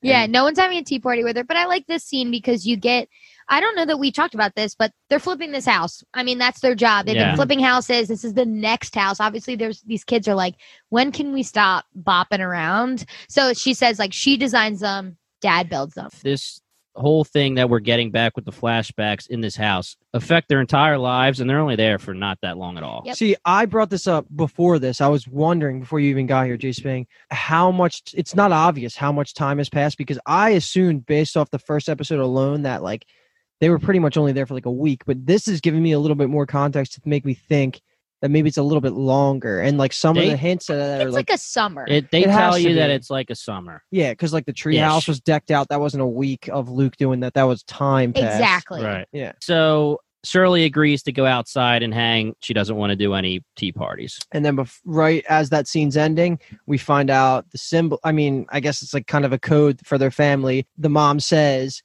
if I ever flash the porch lights, that means to come home. If I flash the porch lights twice, it means to come home. And I wrote down right away, that's obviously foreshadowing for some scary scene coming up. And I'm pissed that it was in this episode because I wanted credit for that. Okay. Is this where we see Shirley tell Nellie, she's like, go ask Theo if she wants to have. Exactly. And we see Theo reading a book on, and that's the book. I saw that book. That's a book from the author of Hill House, the actual author. Wait, what? Okay. Yeah, she's just reading one of the. It's called The Lottery, and I looked it up. It's called The Lottery by Shirley Jackson. Yeah, and Shirley Jackson wrote Hill House in 1959. Okay. Did not know she wrote Hill House, but that's sweet. Okay, that explains a lot because that is so lit. I went on the wiki. I read all about the short story. I'll talk about it real quick because it kind of relates a little bit. So. Real short breakdown. The Lottery is a short story written by Shirley Jackson. The story describes a fictional small town in contemporary America which observes an annual rite known as the Lottery. in which a member of the community is selected by chance to be stoned to death. Shit. Not the good stoned It's either. the Hunger Games, Yeah. pretty much. It is implied that the story. It is implied in the story that the lottery is practiced to ensure the community's continued well-being. So it's almost like The Purge. So it goes on to talk about themes in the short story, and it's like scapegoat, like blaming somebody for doing something else, mob mentality, because basically everybody gets formed into thinking the same thing. Group think. Yeah. It also shows about like blindly following traditions, but then there was also a part where it was like it's a theme, even in the most idyllic setting, it shows that violence and evil can take place anywhere. And that's what I thought was putting into this house, because this is like the perfect house. It's a dream house mansion that they're fixing up, and it's like, even in this perfect place, like evil and violence is everywhere. That's awesome. Paul, that is awesome. So that was just Check for Paul. Yeah, I have in my notes, enter young Theo, the goat. she's so McKenna cool. Grace is in every show and movie I love. She is truly like plays an amazing. She's in Chilling Adventure. She plays a young Kieran Shipka in Chilling Adventure. She is like in everything that I ever loved, and I'm just like, Theo's my favorite adult, and she's my. You guys don't see much of her, but then I just want to say, as like a fun nod to the pod, little Luke playing with the action figure, and Cheryl's like, okay, 2 flashes, whatever. But him playing with the action figure is my brother Jimmy growing up, like being like, I used to sit downstairs and listen to my brother Jimmy, who is on this podcast as we speak, smashing guys together with like noises, like guys, just like being like off the top rope, like blah blah blah. It's just like so classic, and I loved that. It just reminds I kids still are like do that. it. Yeah, you still got it. That was like 8th grade Jimmy, by the way. That's probably 10th grade. This was a connect the dot scene for sure, because you do see, like, as Luke's doing that, playing with the action figures, he looks up and sees the late Abigail, which we now know. Thanks, Kathleen. No, that Jimmy. was me. That was Jimmy. No, Jimmy. Fuck off, that was Jimmy. Minus point for me. He gives a little wave. Yeah, too. he gives a wave. Don't get anything back. Then it moves over to the dad talking to Mr. Dudley about the red door master key and it not working. You know, Mr. Dudley kind of dodges it a little bit. It's not obvious if he's aware and he's just being sketchy about it, or he literally is like, I don't know. It was definitely sketchy when Yeah, they were he's like, "Oh, probably the being one with the sketchy. red door." He was like, "I don't know about that one," which he totally does. And he's like, "Oh, I can't go in there. Can't go in there." Then classic horror scene we have, scary suspense building scene we have of Cheryl walking around the yard taking pictures with the, old school Polaroid, right? Mhm. Yep. Yeah, is this where we kind of get I guess Mrs. Dudley says the hills, but this is where you see the graveyard with the hills, which I Mhm. like. Yeah. It's She like takes a all the hills, which is Yeah. super cool. So I paused and I tried to see what hills were actually there. Nice. So there was like Jacob Hill and then Fay Hill, Faye, and their dates were like 1883 to 1913. I think that was Faye's. And Jacob's, I couldn't get the first one, but he died in like 1920. Which is about So these are 30 years before they moved out, because 48 was the last time the hills were on the property, I think. Yeah. Love you, boys. You guys. So it's when they said like years and years and years, when they were talking about, the red door, whatever's in there, like we know that's how long. I mean, you don't know, but we assume that's how long it's been. Yeah. And so Cheryl's walking around taking pictures, and then she, in the corner of her eye, sees the shed, a random shed. She goes and explores it. She hears meowing. She hears the purring or meowing. Yeah. Okay, so she opens the door. She hears the purring. She takes a picture of it, and you see this face in this like mess of, which we find out is a wasp's nest. Creep count. Classic, and I love the picture, taking the picture to see it. So classic. Dude, So good. Genius. I literally had the flash of the camera freaked me the fuck out because I wasn't expecting it. And I was like, "Oh, take a picture I was of a like- cute little kitten." I was Yeah. like, don't do it again. Don't do it again. Of course, she does it, starts freaking out. And I guess as that's happening, we flash back quickly to Hugh and Mr. Dudley, and he's asking him about if he ever hears the dogs on the property, because the kids have been hearing dogs barking at night. Well, that's during the part with the cats. Because Cheryl's like, we got to bring them in. What about the dogs? Yeah, we got to save. Okay, the kittens. yeah. Okay, sorry, I mixed that up a little bit. and that was creepy as hell. Yeah, because he's saying what dogs? There's no dogs on the property. he's like, like, I've never seen a dog ever. I've never been here at Here. night, so like I can't speak for certain, but I've never once seen a dog, which is insane. And this is like one of the first times that Hugh's like usually like if the kids are saying like there's a dog barking or if they say anything, he's like, oh, maybe they're just being little kids or something. But this time he's like, no. They hear the dogs All the barking. kids And it's are all doing it. The clicking of the pictures reminds me of one of our favorite Saw movies when he's in the garage and he's taking the pictures a million times, or he's in this house and the pig mask. Oh yeah. So good. Yeah. That's Just reminds me of that. Was Yeah. that Saw 4 or something like I that? think it's 3 or 4. I can't remember. Disgusting. We could probably cut this out because this episode's long enough. We don't need a Saw reference. So the next scene is a flash to the future again. We have Cheryl as an adult. She's talking to her kid, Jaden, I think his name is. He seems like early middle schoolish. I don't know. Maybe that's a way wrong guess. But she's telling him that there's no such thing as ghosts. And then I think right away we see a ghost image of Steven, right? That's what I was saying. Oh, no. So- Okay, go. I was just going to say, so they were arguing about the mask, which was the leeway into, the wasp snaps around the Halloween masks, and that's how it brought back to this. And I have in my notes, Shirley's a bitch mom, because all this guy wants is a mask. Like a Daredevil Yeah. mask. And she's like, why don't you just draw it? Like you could draw Devil Man. It's not the same, Mom. really Shut isn't. up. So, and then Kevin comes in, hangs up the picture. They're talking about something, and then He's explaining that they're not doing well Yes, financially because she keeps giving charity out, pretty much feeling bad for the people and giving them major discounts. And she's trying to explain it's not too often. And he's like, it's more than half. Yeah, which explains why she's so nice to Max. We think his name is Max, the little boy at the funeral, because she goes out her way to be super empathetic.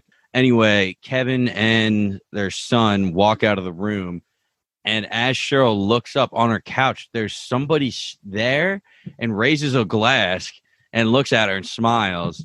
And then she just it's like she's seen it before because she doesn't react crazy to it. And then it goes back. And Why it's did I not write there. Steve? Does All it I look can like someone that could have been him? It did look like Steve. Okay. All let we're allowed me- to say is it's not Steven. Let me just say that I know that actor. Like he is a main character in One Tree Hill for all 9 seasons. He's Nathan Scott, like the Nathan Scott. And so I didn't even realize that this was about to happen. When he cheers it, I basically flipped my TV over because he's one of my favorite actors of all time. One Tree Hill's like my favorite show. So I knew, I was like, what the fuck is he doing there? Yeah. And what a catch, because that is her seeing something and kind of like washing Brushing it away. it off. Yeah, brushing it off. It's not Steven though. Like That's all Shirley we can and say. Steve are such skeptics, but it's like you're seeing shit and you're still not believing it. Right? What's right in front of your face. Right. I mean, I think Steven thinks it's the mental illness just running through all of them, honestly. Yeah. Crazy. Anyway. Yeah, so the next scene is the only scene we really get where we get all 5 of the kids being nice to each other. And this is when they're basically pushing Luke into rehab. Not pushing, they're helping him get into rehab. And they're all kind of rallying around him. He's like hugging them all. They're all being supportive. And clearly something happens in between present day and then to make all of them have such weird relationships with each other. One little detail they talk about when they talk about paying for rehab, they're like, it's okay. Like he doesn't have insurance. We'll pay it together. They're like, it's $6,000. Steve, a month. Jesus. Yeah, Steve and Shirley both have their checkbooks out, and Steve's like about to say something. Shirley's like, don't worry about it. I got it. Right. Writes the $6,000 herself. And then as they're walking out, Steve's saying like, thank you for doing that. And she was like, don't worry. You'll pay me back when you're a famous writer. And he was like, oh, I don't know about that yet. It's like historical fiction's like a dead end or something like that. So this is before he wrote Haunting a Hill House. Exactly. And before they destroyed their relationship, basically. Exactly. Yeah, so this is where the timeline starts. So this is the earliest memory from when they're adults. Yeah. The earliest memory from their adults, and it says 6 years ago when they're sitting with the financial person at the rehab. But I just want to say, like, the frustration of them knowing it's been 6 years from present day is why the turmoil happens. Like Paul said, like you're wondering, like what happened in between this to make them. It's like they've obviously been so back and forth with Luke. They're just so frustrated at this point. It's like they're paying thousands and thousands of dollars for him to get better, and it's not. And it's just so sad because that's such a real life parallel people can relate to, and like drug addiction is no fucking joke. It sucks, and I just love Luke so much that it's yeah. Which Luke do you love? So Luke much? Schmitz. Yeah. I'm definitely Cut that excited for Luke's episode because I want to learn Oh yeah. what happened that made him honestly go and become a druggie, because it had to be something traumatic. So next we have the dinner with, I guess it's all of Cheryl's family along with Theo, because she's living in the funeral house. We see, I don't remember Cheryl's son's name. I think it's Jaden, right? It's Jaden and Allie, I think, are the two kids' names. I know Allie. Yeah. Okay. So, News to me. Yeah. Don't worry about it. You just see Thea's the cool aunt, right? Like she's helping I love that. ditch She the wants the Brussels gloves. sprouts. Yeah, the little girl's wearing gloves. Like she wants to be like cool Aunt Theo. That's not funny. much else really happens in this conversation. Then we go over to, is Cheryl talking to Theo? They're doing dishes. We missed the part where she sees that the husband has a checkbook for himself that has only his name on it. Yeah. And then this is what you were going to say. Account. No, that's what I was actually bringing up. I thought it was a conversation with Theo, but it was a flashback. But it is. And then she talks to Theo and tells her. Okay, yeah. So Kevin has a hidden bank account, and it's important that Cheryl says, like, every single one of our bank accounts is together. So something is shady and something's happening there. She says, like, I haven't brought it up to him yet. Like, I wanted to think Kevin. About that. And Theo has a great line here. And she was like, yeah, like, you know what? You're doing it the right way. Like, assume the worst and go on from there. Yeah. Like, I was like, that's awesome. That's just amazing. Theo is like the queen of like, I don't give a fuck, like one-liners. Like, it's the way it is. I think they do such good cross-cutting here where it's like, okay, now it's Cheryl and Theo being adults and getting along. And then it cuts to young Theo just barging into young Shirley's room being like, what? Yeah. Literally, what are you banging on the walls for? And it's so cool. And Cheryl's like, wait, who? What? She's literally what are you sleeping talking about? And Theo is being such a bitch. It's hilarious. I mean, like, what? And then when the first bang happens, when it's blatantly not Shirley, how cool. Well, like, how cool. Let's cover this. We'll get to that. Hold on. Keep going with this because you're killing it. So, go ahead, Kathleen.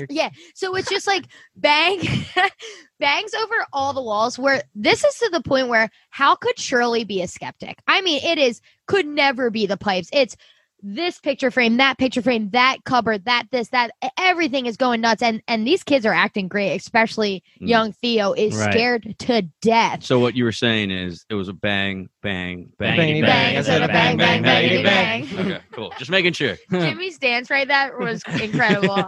Made me dance. I saw him dance and I was like, I had to move my shoulders. Did you get any creep points for this one, Paul, or what? Oh, fuck yeah. Well, like I was going to say, right before we get to Theo bursting in the room, it's the outside shot of the house at night, and you hear dogs barking and howling and everything immediately. And when Theo barges in, first of all, I had to rewind it. I was like, who said what? Yeah, I was like, did she say what for barging into her room, or did she barge in and say what? Because I was like, what the hell's going on? And then Shirley says, like, oh, the dogs again. And I love that part. Yeah. And then when she says that, and then the banging, the first one comes, which is insane. And then the dad comes into the room after they're both screaming their heads off. And this is like, I was like, wow, this character is so unlikable right now. He was just such a dick to them. Like, he was like, you're fine. It's just pipes. You know, I had the opposite. Unlikable. I was like, dude, he's one of the most like patient fathers I've ever met. Like, it's just like I keep saying to these boys, like me, Kathleen, as a human being, have night terrors. I sleepwalk. I have so many frightening things that have been happening since the moment I could think by myself and walk by myself. I've been sleepwalking behind couches and sleeping behind couches, and doing stupid shit. Somebody saying, "Oh, that's not real. That's not happening," is not helpful. It really is. Even if it's not actually happening, it's truly not helpful. Right. Yeah. I've lived it. And it's this whole flashback we're seeing with the banging on the walls and stuff. It's probably mostly a memory, but it's also Cheryl's.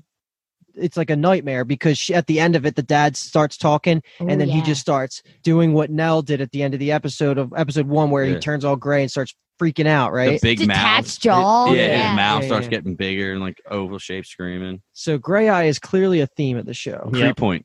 And the cat's gray's eyes. Yes, the gray yeah, eyes. yeah, We didn't get there yet. We but- did miss a really touch on quick thing right before the wall banging scene. We have Cheryl looking in the box and seeing there's 5 cats, 5 direwolves for all the Starks, all that stuff, you know. And you know that then the painting banging on the wall scene happens. She wakes up from that when her dad turns gray-eyed, and then Steve calls Cheryl, which is like also happens at the same time of her waking up from the nightmare. And this is like right after the end of episode 1 when he's just like drinking by himself, sitting in the same spot where Nell's ghost freaked out at him. This is the reveal that Nell is indeed dead. And Cheryl is like, no. Yeah. What do you Classic denial. Yeah. She was like, no, like dad told you that. Dad's wrong. Like right after that, she gets out of bed and goes to she's going to go tell Theo, but then Theo has the lights on. You could tell she screamed. Yeah, put the lights on, something like that. I couldn't tell if she did or if I think what happened was as soon as Steve just like hung up on him, she just called Theo next. Well, you get that too. I was gonna say we got to get that Theo scene where she wakes up and screams. Yeah. Boy, do you? Boy, do you? One of the last things they say on the phone, she was like, I told you to find her. I told you she needed help and she was in trouble. What a guilt trip. Yeah. Seriously. I was like, bro, like he's not going through enough right now. And then she also says, Dad can't just hold this back and because she's saying, what happened? He says, I didn't get all of it out, Dad, Yeah. And he was about to say, like, I didn't actually hear Dad. Right. Because like I dropped and she like cuts him off and interrupts him. Like you were saying before, Luke, when he was on the phone with the dad last episode and he was getting it. He was about to say she's right in here. Right. Gets cut off. And this time he seems like he's about to say that he saw something, but he doesn't do it. Yeah. Well, she's like, she wouldn't tell Dad. She wouldn't call Dad. That's not who she called. He's saying Dad's the last person she called before she went in. And you get the reveal, of course, went in the house. Like, and Cheryl's like, what? Yeah. Wow. What a reveal. I'd be like, could you imagine getting the call like your sibling went back into the house and killed herself? And again, it's like such a parallel. The mom killed herself. It's like, okay, why did both of these women kill themselves? I am dying at the fact that we're going to learn what happens about like that ballroom dancing scene. Oh my God. Wait, no, you never find that out. Like, or whatever. No, I'm totally kidding. Shut the fuck up. Of course you find it out. But yeah, so this is the cat scene. And I fucking hate all the cat scenes with Cheryl. Honestly, I'm not going to lie. They freak me out. I don't like love cats, especially these little baby demon cats. Yeah. I'm like not in. This is where I finally wrote down the note. I said, I'm very pleasantly surprised at the amount of scenes with Hot Mama because I did not think we were going to get this much of her. And I love it. Oh, yeah. You get a ton of Hot Mama. Hot Mama's... Hot Mama deteriorates big time when you see it. Yeah, I was just going to say, this is where Cheryl goes in. She sees one cat is dead. She brings it to her parents, and then they end up, going to the backyard, having a funeral for it. And this is where I wrote, like, the most patient parents in the world because they're taking it easy with her. They're like helping her out. The mom decorated a nice box for her. The dad was shoveling in it. They were teaching about the eulogy and they were just like, you know what? That was a nice eulogy. Like, good for you. I was like, you know what? Most parents would be like, all right, like, fucking wrap it up. It was a cat. It was a cat you found. Where's the chasing how I got to it? I think you're going to, at the end of this series, I think you're going to regret everything you're saying about the parents being good parents and stuff like that. At one point, they seemed like I love this. Let's clock this moment. And then in episode 9 and 10, we're going to say, Paul, do you regret it? Luke, what do you think? At one point, the dad was nice. And it's also important that the box that Shirley's given she's reminded of it when they bring the stuff for the Castle kid. His grandmother, the dad walks into the office with the box and she kind of freezes up because it looks exactly like the box that she gets from Liv. Whoa. Yeah. That went over my head. Yeah. So which we also see later. I was going to say, before we leave it, you just got to see. She thinks in the funeral, she thinks this cat's still alive and then a bug comes out of the mouth and it's so fucking freaky. And you get to call back to it later. So we have to mention it. Yeah. She's but holding it in disgusting. her hands. Yeah. I don't like anything about the dead cat. Like, Me neither. Like she's poking it and stuff. I'm like, dude, just let it be. It's just like it's so small that when she's holding it, it looks like she's strangling it. It's like no. I thought it was going the way of like she's seeing stuff and the parents can't see it. Like but obviously it was an actual physical thing that was in the cat's mouth. Me too. That's exactly what I thought when I was watching for the first time. Yeah. So is the next scene when we get Cheryl at the funeral? Yep. Dealing with the aftermath of like Nell's actual death, right? Suicide. Yeah, and Max is there, and he stops at going to see the open casket, and Cheryl, the parents are like, oh, we talked about this. Cheryl walks up like, it's okay if you're scared, grab my hand, we'll go together. And then it's a lot of parallels happening at the same time because we're also getting the flashback plus her dealing with Nell plus her dealing with Max. There's a lot going on, but there is a quote that I wanted to bring up where I think it's Theo that says it, that says Dad is the reason that Nell is so fucked up to begin with. Mm-hmm. And there's definitely going to be more to that. That's going to be expanded on for sure. We get this reveal that Shirley is going to host the funeral and quote unquote do the body, which is so fucked up. Insane. I can't even begin. Can you imagine being a mortician in general, fucking with dead bodies, and yet doing your sister, your little sister who just died? You're gonna. And Theo and Kevin are like, do not do this. Kevin literally says, this is insane. Everybody. When she pulls the fucking organs out of her, I was like, are you kidding me? And she's like stitching up her head and stuff. I'm like, gee. Yeah, she's yelling at Steve on the phone. She's like, I am literally elbow deep in our sister pulling out her bag of organs. I'm doing my part. All you need to do is get 2 guys to the airport. Steve, do you know what I'm doing right now? I'm elbow deep in our sister's chest cavity pulling out a bag of her internal organs. That's what happens when a body's autopsied and I have to take it out. You have to get 2 grown men to a goddamn airport. Get it done. And that does remind me, because we also find out in the I guess that this whole scene that we're kind of just covering back and forth, this is when Theo and Cheryl find out that Luke is checked out of the rehab. That's their first sign of knowing that. And now we get some flashes back to when Cheryl was a kid at the mom's funeral herself. She was freaking out the whole time. Her body is there. So the body's there. That's what made me think that she's not the bent neck lady. So what happens is this is the cool parallel. So it's like Cheryl owns a funeral home. That's truly insane. And Cheryl is being so good with this little kid who doesn't want to go see his grandmom. He's scared of her. Kids don't know what they're going to see when they see an open casket. Title of that. But so you get the flashback of Cheryl getting helped by the funeral owner, director, whatever it is. And she is shivering, walking up. She is so scared and is shook by the sight of her mom, who looks beautiful. And she's like, you fixed her. Right. And earlier in the episode, Shirley's literally like, I'm going to fix Nell. Right. I'm going to fix her. And what a cool parallel. What a really cool parallel, because it is insane that she wants to fix her little sister. Let me take that question to Paul then, because I don't want you two to answer, obviously. But what, am I wrong? Like, if her body was in the funeral, how is she in the casket? Yeah, in the viewing. How is she also? She can't be the OG bent neck lady at the same time because her body. Irene Walker's husband was died in a funeral, but he still went above her bed. Wait, Luke, I'm really confused by your question. So she was alive. The mom's alive when you're seeing the bent neck lady. So Luke's saying, saying that earlier they were theorizing, wondering if the bent neck lady is the mama. Okay, I think where we're getting confused. I don't think they're the same. Bent neck lady and the mom are the same person. Okay, that's what I thought you said. No. When they showed old Hugh in the bed by himself, and then it did the side angle with an arm going around him. You said you thought that was the bent neck lady, and I said I thought that was the mother dead at that point.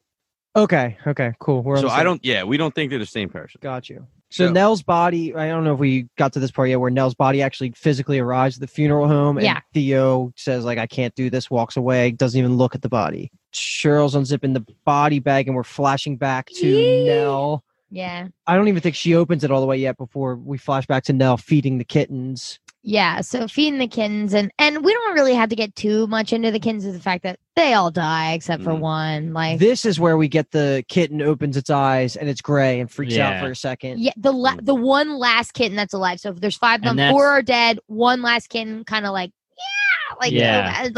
ooh, no thanks. And then that goes into Hot Mom talking to Cheryl, explaining to her like what happened with the cats. And she lies to Cheryl, which is a mistake, and says we gave him away. And to a nice cat farm. Yeah, right, upstate. And Cheryl's like, why would you give the one remaining camp. Why would you give away the one remaining cat? Why would you do that? It doesn't make sense. And this is where we get Hot Mom. She has a migraine. She's freaking out. She's just telling her to stop. She's holding her head. And it goes into Hugh and Hot Mom in the marital bed. And they're having an argument about what happened with the cats and why they did it. And I just want to say that I think the writers explicitly had a dialogue describe the migraine, saying like everything basically went black and it was like all these fireworks but in black and stuff. And to me, that just instantly linked to like gray eyes. Maybe there's some sort of linkage there. Like, cause like that's, I don't know. I don't know what to make of, I don't know how to predict for this show yet. You know, I'm going to need a couple more episodes before I know, but that's kind of where I'm at. Like the thing that I thought was also important was because she's telling Hugh that the migraines haven't happened in a year. So it's not directly linked to the house. Maybe the house is bringing up something that's it's hard. Again, it's very hard to say. Maybe it's happening again for the first time in a while is the important part of it. Right. I think it's just important to note that this is one of the first times she's having some kind of break. Yeah. Which links to the mental illness thing that we think in the present day. Might be why she's dead. I don't know, in the future. But we did skip over a little section of when Cheryl was looking through pictures of Nell to try to fix up her body. She was going through her wedding album. Yeah. And I think this is where we saw that Nell was married. We had no idea. And I think it's coming up. His name is Arthur. Yep. So no, this is actually one of my favorite scenes. So you can go into it, but I just want to say, adult Cheryl doing dead Nellie's makeup and then cutting to her doing the makeup for her wedding is devastating. Like truly heartbreaking. Her having that memory and then all of a sudden the makeup brush falling out of her hand because she's so distraught is like, God, is that not just right in your feels? Like, fuck, they're so young. I mean, obviously everybody dies, is sad, but like that's so close together and all the trauma they've gone through. Oh my God, that'd be horrible. There was like that quick scene before the wedding one where Cheryl's talking to her kids and she's letting them ask all these questions and saying like, I can't tell you certain things, but I'll tell you some things. I didn't personally get much out of the scene. Well, I was just going to say that relates exactly to Cheryl when she dealt with the kittens, because the dad and the hot mom were having that conversation in the marital bed. They got into a fight. She said, "Why did you? Right? Why would you let her take 6 kittens home?" She went on to say, "I'm mad at myself because this is her first brush with death, and I had a chance to, save her from it or kind of help her through it, and I got a migraine attack and blew it. So now she's going to be fucked up." She does also say that migraines come at the worst time. I don't know if that's relevant, but that could be like in the future if there's anything crazy happening in the house, she might start seizing up. But the hot mom was beating herself up because she was like, I had one chance and I lied to her because I thought it would make it easier. Now, when Cheryl is old, this is her kid's first experience with death. She says to him, I'm not going to lie to you. If you have questions, tell me what it is. And that's then she's subtle good writing. Yeah. It was nice. It was her first brush with death, and it did change her for the rest of her life. Cheryl is so like literally I have a note that's saying Shirley looks like she's acting like someone who is sad, not that someone. She's like looking down, she's like, yeah, I'm just really sad. Yeah. It's like, dude, come on, bro. I didn't get it. I didn't think it was okay, that good, bad. because I like her. I've seen her in so many things. This was probably my favorite thing that she's in. Yeah. She's in Grey's Anatomy. She's in a lot of stuff, but I'm like, she's in Twilight, so yeah, she's in Twilight. But no, I took it in. Why would you keep talking about Twilight tonight? It's insane. I took it as she's hiding her emotions and just trying to push them away by saying I'm sad. So kind of, I like that better. Like if she ends up being sad, she's going to break down and be crying in front of the kid. Wait, have we missed any ghosts that you found to this point in this episode? No, I didn't find any others in this episode. And I actually looked up this episode because I didn't find enough, and there isn't too many in this episode. The one, I don't know how I would ever have found it. So like you saw a picture of it and you were like, no way. Exactly. Yeah, we're looking at a couple right after this podcast. One other quick thing about this scene as she's fixing Nellie. There was a statement earlier on that saying when they found Nellie's body in the house, she was in a pool of her own blood, insects like all in her body because it took a while. So not only are you working on your sister who passed away, her body looks completely destroyed. Like when she unzips it and looks down, it looks nothing like her. There's bruises and lesions and bubbles on her head, and it's just nasty. I couldn't imagine doing that. That's literally Shirley's reason for wanting to do it. She's like, I could explain to you how to do it, but by the time I'm done, I'd already be done. So let me just. I'm like, you are crazy. Yeah, they're all telling her that too. Mm-hmm. All right, so let's dissect that quick wedding scene now because we kind of mentioned it earlier. Mm-hmm. So, like Kathleen was saying, they do an excellent transition of having present-day Cheryl fixing up Nell into her giving the makeup on her wedding day. They're having a little conversation. Steve comes in, does a dumb brother quote, whatever. Nothing really important there. Just enough to say that Cheryl. This is after the scene that Cheryl freaks out at him about the book. Yes. So yeah, there's still a decent enough relationship, at least between Steven and Nell, to be there and stuff. But that's when Luke rolls up. Cheryl sees the car pull up and runs outside. So I'll be right back real quick. Starts having a conversation with him. Luke thinks he's doing the right thing by showing up to the wedding, being there for Nell, but he's high as balls. And Cheryl just says, this is not about you. You're not going to ruin this day for the family. Here's $200 or $100. Get the hell out of here. Don't come back. Right. You can shoot up the rest, is what she says, which is so fucked up. Yeah. And he takes it and goes away too, which is crazy. Just as he did in the first episode from Steve. Yep. Yeah. Well, this is weird because I didn't know how to feel. Because at the one point she's right. Don't come in here and make her sad by seeing you so wrecked. But at the same time, Luke was saying, I'm here to support her. I just want her to know that I'm thinking about her.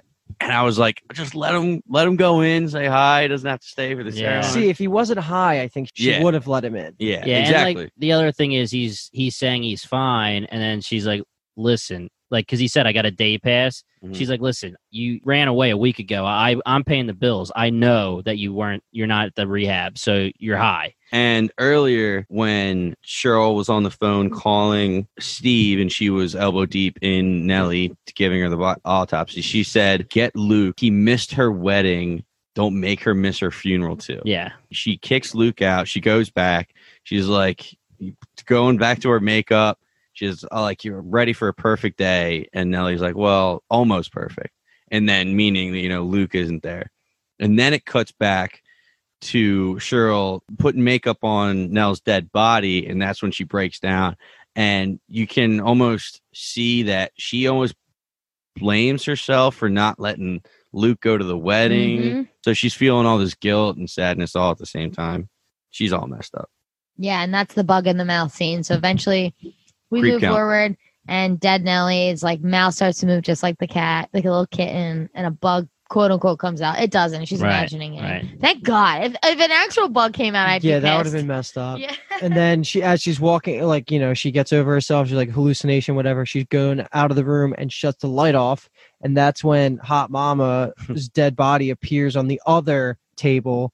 And why did they have to? I was so good this whole episode. I was like, nothing here is going to make me feel weird when I'm going to bed tonight. And then, she sits up with her gray eyes and just kind of looking at her, smiling a little bit. And I was like, God damn it, that's so creepy. Yeah. Tell me that was a yeah, dude, 3. Yeah, because she comes up and then she pulls up the purple box and is giving it to her. Yep. And then she lifts it and you hear a little meow. Yep. And it's like, oh my God, this is horrible. The next thing we see is the very last shot is when she's upstairs in the funeral home. Cheryl is, that is, and she's walking out, hitting all the lights off. And then you see the Forever Home model in the beginning of the episode, and the porch lights flash a couple times. Yeah, boy, do they. Twice. That's what a couple means. I think that's such a cool scene because it's on to the left. The house is to the left, and you're literally watching her full journey all the way up the stairs while the house is still in focus, and to look at the house. You have to look at it. Honestly was expecting another one of the bent neck lady scenes where a ghost just moves as she walked away. I did not. But it doesn't. Right. It doesn't. Yeah. Then it was the lights, and I was like, better. It's also just cool that Shirley obviously grew up and took those blueprints and made the Forever Home, and that is just something a good nod and a whatever. And you see later, it plays a bigger part in the series. Yeah. But God, 2 good episodes. I would venture to say the second one is probably the most underwhelming of the rest. It only gets hype up. The first one was definitely better. Second one was fine, and it was totally needed for sure. But I'm so excited to watch the next episode because I know it's theocentric. I already looked at the description and stuff, and I was like, yes, this is going to be a crazy good episode. Yeah, same thing. we got so little Theo, feels like the first 2 episodes, but we already know so much about her, but not how like she got there. So I need to know the gloves. I need to know how that happens. I hope that we get some more Luke and how he turned out the way he was. Hopefully we get a little bit more more of Arthur, you know. Did we see him yet? We just saw No. pictures. Is he okay? Yeah. I mean, I know this is probably, we'll get some of this all in their own episodes, but these are like the things I'm most looking forward to. And obviously, what the hell happened the night when Hugh grabbed all of his kids and like ran them out of the house? Yep. I need to know what happened. I'm going to tell you one thing. There was not a single stone left unturned or a question left unanswered. That's so good. That is the beauty of a anthology 10-episode series. They don't feel the need that, okay, how many seasons can we drag this out to? Right. This is we are telling the story beginning end. We're making it satisfying, and that's why the series is gonna fucking roll. Hell yeah. So far, so good, man. I'm ready to go. Let's we get a week break so I can hopefully have a little rest, but yeah. we're gonna get there. I have something to say. Quick Binge Town something to do. Bang, kill, marry. Favorite part. Yep. We've got Nell, Hot Mama, and Theo. Oh shit. Okay. The 3 I would have easily picked as the top 3. Of course, I was not putting Cheryl. No offense, Cheryl, but I had to put Hot Mama instead of Cheryl. Can't do the 3 sisters. Cheryl would have been a kill every time from all 3 of you, and I know it. Nell, Hot Mama, and Theo. oh god, I Right. can't. I'm not killing anyone. I'm killing myself because I'm so happy. It's tough because I would like to say all 3 of these at their peak, not crazy, but you haven't met them yet, Right. And you will meet them at their best selves And their worst. So just go by the first 2 episodes. Like Yeah. what you know. We're talking their characters. Yes, them. not Okay. the actresses, the Okay, characters. well, I think so. I'm gonna marry Hot Mom. Even though Are you she's going to be in the marital bed with her? Oh yeah, we're gonna bless the marital bed. I'm going to watch as Theo and Nell bang, and then I'm gonna kill Oh. They're myself. siblings. And then I'm gonna kill Come myself. on. You're not. Wow, actual. cut that. That's Aunt Theo. What? You're not actual.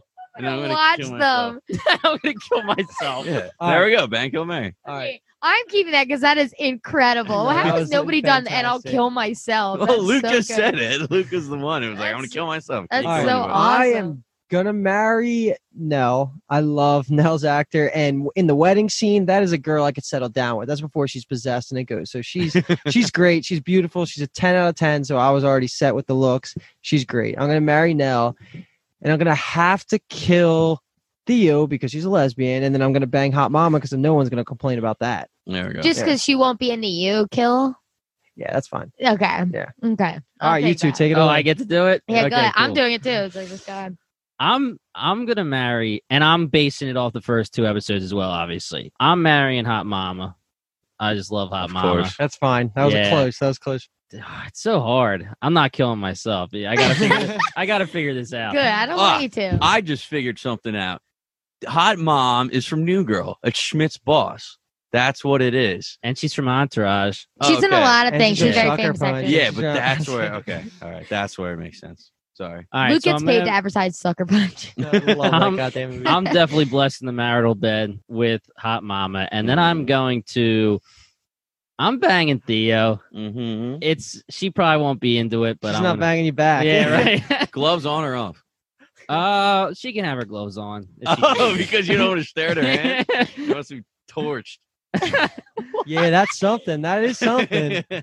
He's saying that This is the craziest bank kill Mary we've ever had. Yeah. The reasons are insane. Well, you just And then tried you're to- you killing just me. tried- Go ahead. You just say tried it. to pull a spoiler out of me by talking about the gloves, I'm just and I didn't even saying. realize They're it. torched. That's what I was saying. Okay, and then I'm killing Nell. The Wrong. wince. I'm marrying. All Nell. right. So I am marrying Nell. Love Nell. I just think she got the shit end of the stick in the story, which the Rooks will see. I think she's great. A very close. I'm gonna bang Theo because she's a lesbian. And where have you been? Also, like the girl says. Wow, the a only hot one to girl. kill Hot Mama. And I'm gonna kill Hot mom only because she's a little old for me, although she is Oh my strikingly gosh. bourgeois, like so beautiful. But I mean, I would bang or marry all three of these. Well, like, might we as well. should Sister ask wives. We should do the same bang kill marry at the end of the season. 100%. Every episode we do the same Yeah. thing. Kill Mary, How it see if evolves, it changes. But yeah, no, Theo, I have a huge crush on. I think Theo is who I would actually like, just in general. Like, I'm like who I would be actually attracted to is probably. Yeah, we're Theo. talking actual actors, different answers. But Theo's a lesbian. I'm not putting her in an uncomfortable situation. That's true. She doesn't want you. Don't do a non-consensual Yeah, things. exactly. But yeah, I mean Theo for sure. Bang. Nell is all of them. I love them all. What a tough one. That's a tough the one. That is best a tough three. one. No offense, Cheryl. Sorry. Are we gonna get some ghost bang kill marries in the future? Maybe. Oh my God, we will. And then when we post to Instagram, we'll have to post the picture so All they right, can so we're reference gonna it. do bent neck lady. Yeah. Yeah, right. Wow, spoiler. Ben Lady's different than who we've been talking about. No, it's not. We're just No. referring to her as a Just bed neck kidding. lady. All right. Are we good? We're good. Everyone has their last thoughts out? Okay. What a crazy bang kill Mary. Truly. And that's the episode, folks. If you like what you heard, give Binge Down TV a follow on Twitter and Instagram and subscribe to our show on Spotify and the Apple Podcast app. We will be covering the rest of Haunting of Hill House, leading into the premiere of Haunting of Bly Manor, the anthology series sequel, which drops October 9th on Netflix. If you like what you heard, which I already said, I think, we have episodes covering Spartacus, the CW Powerhouse, The 100, Netflix series Curse, and Amazon Prime's The Boys. Thanks for listening and stay spooky. Now he's in the red room.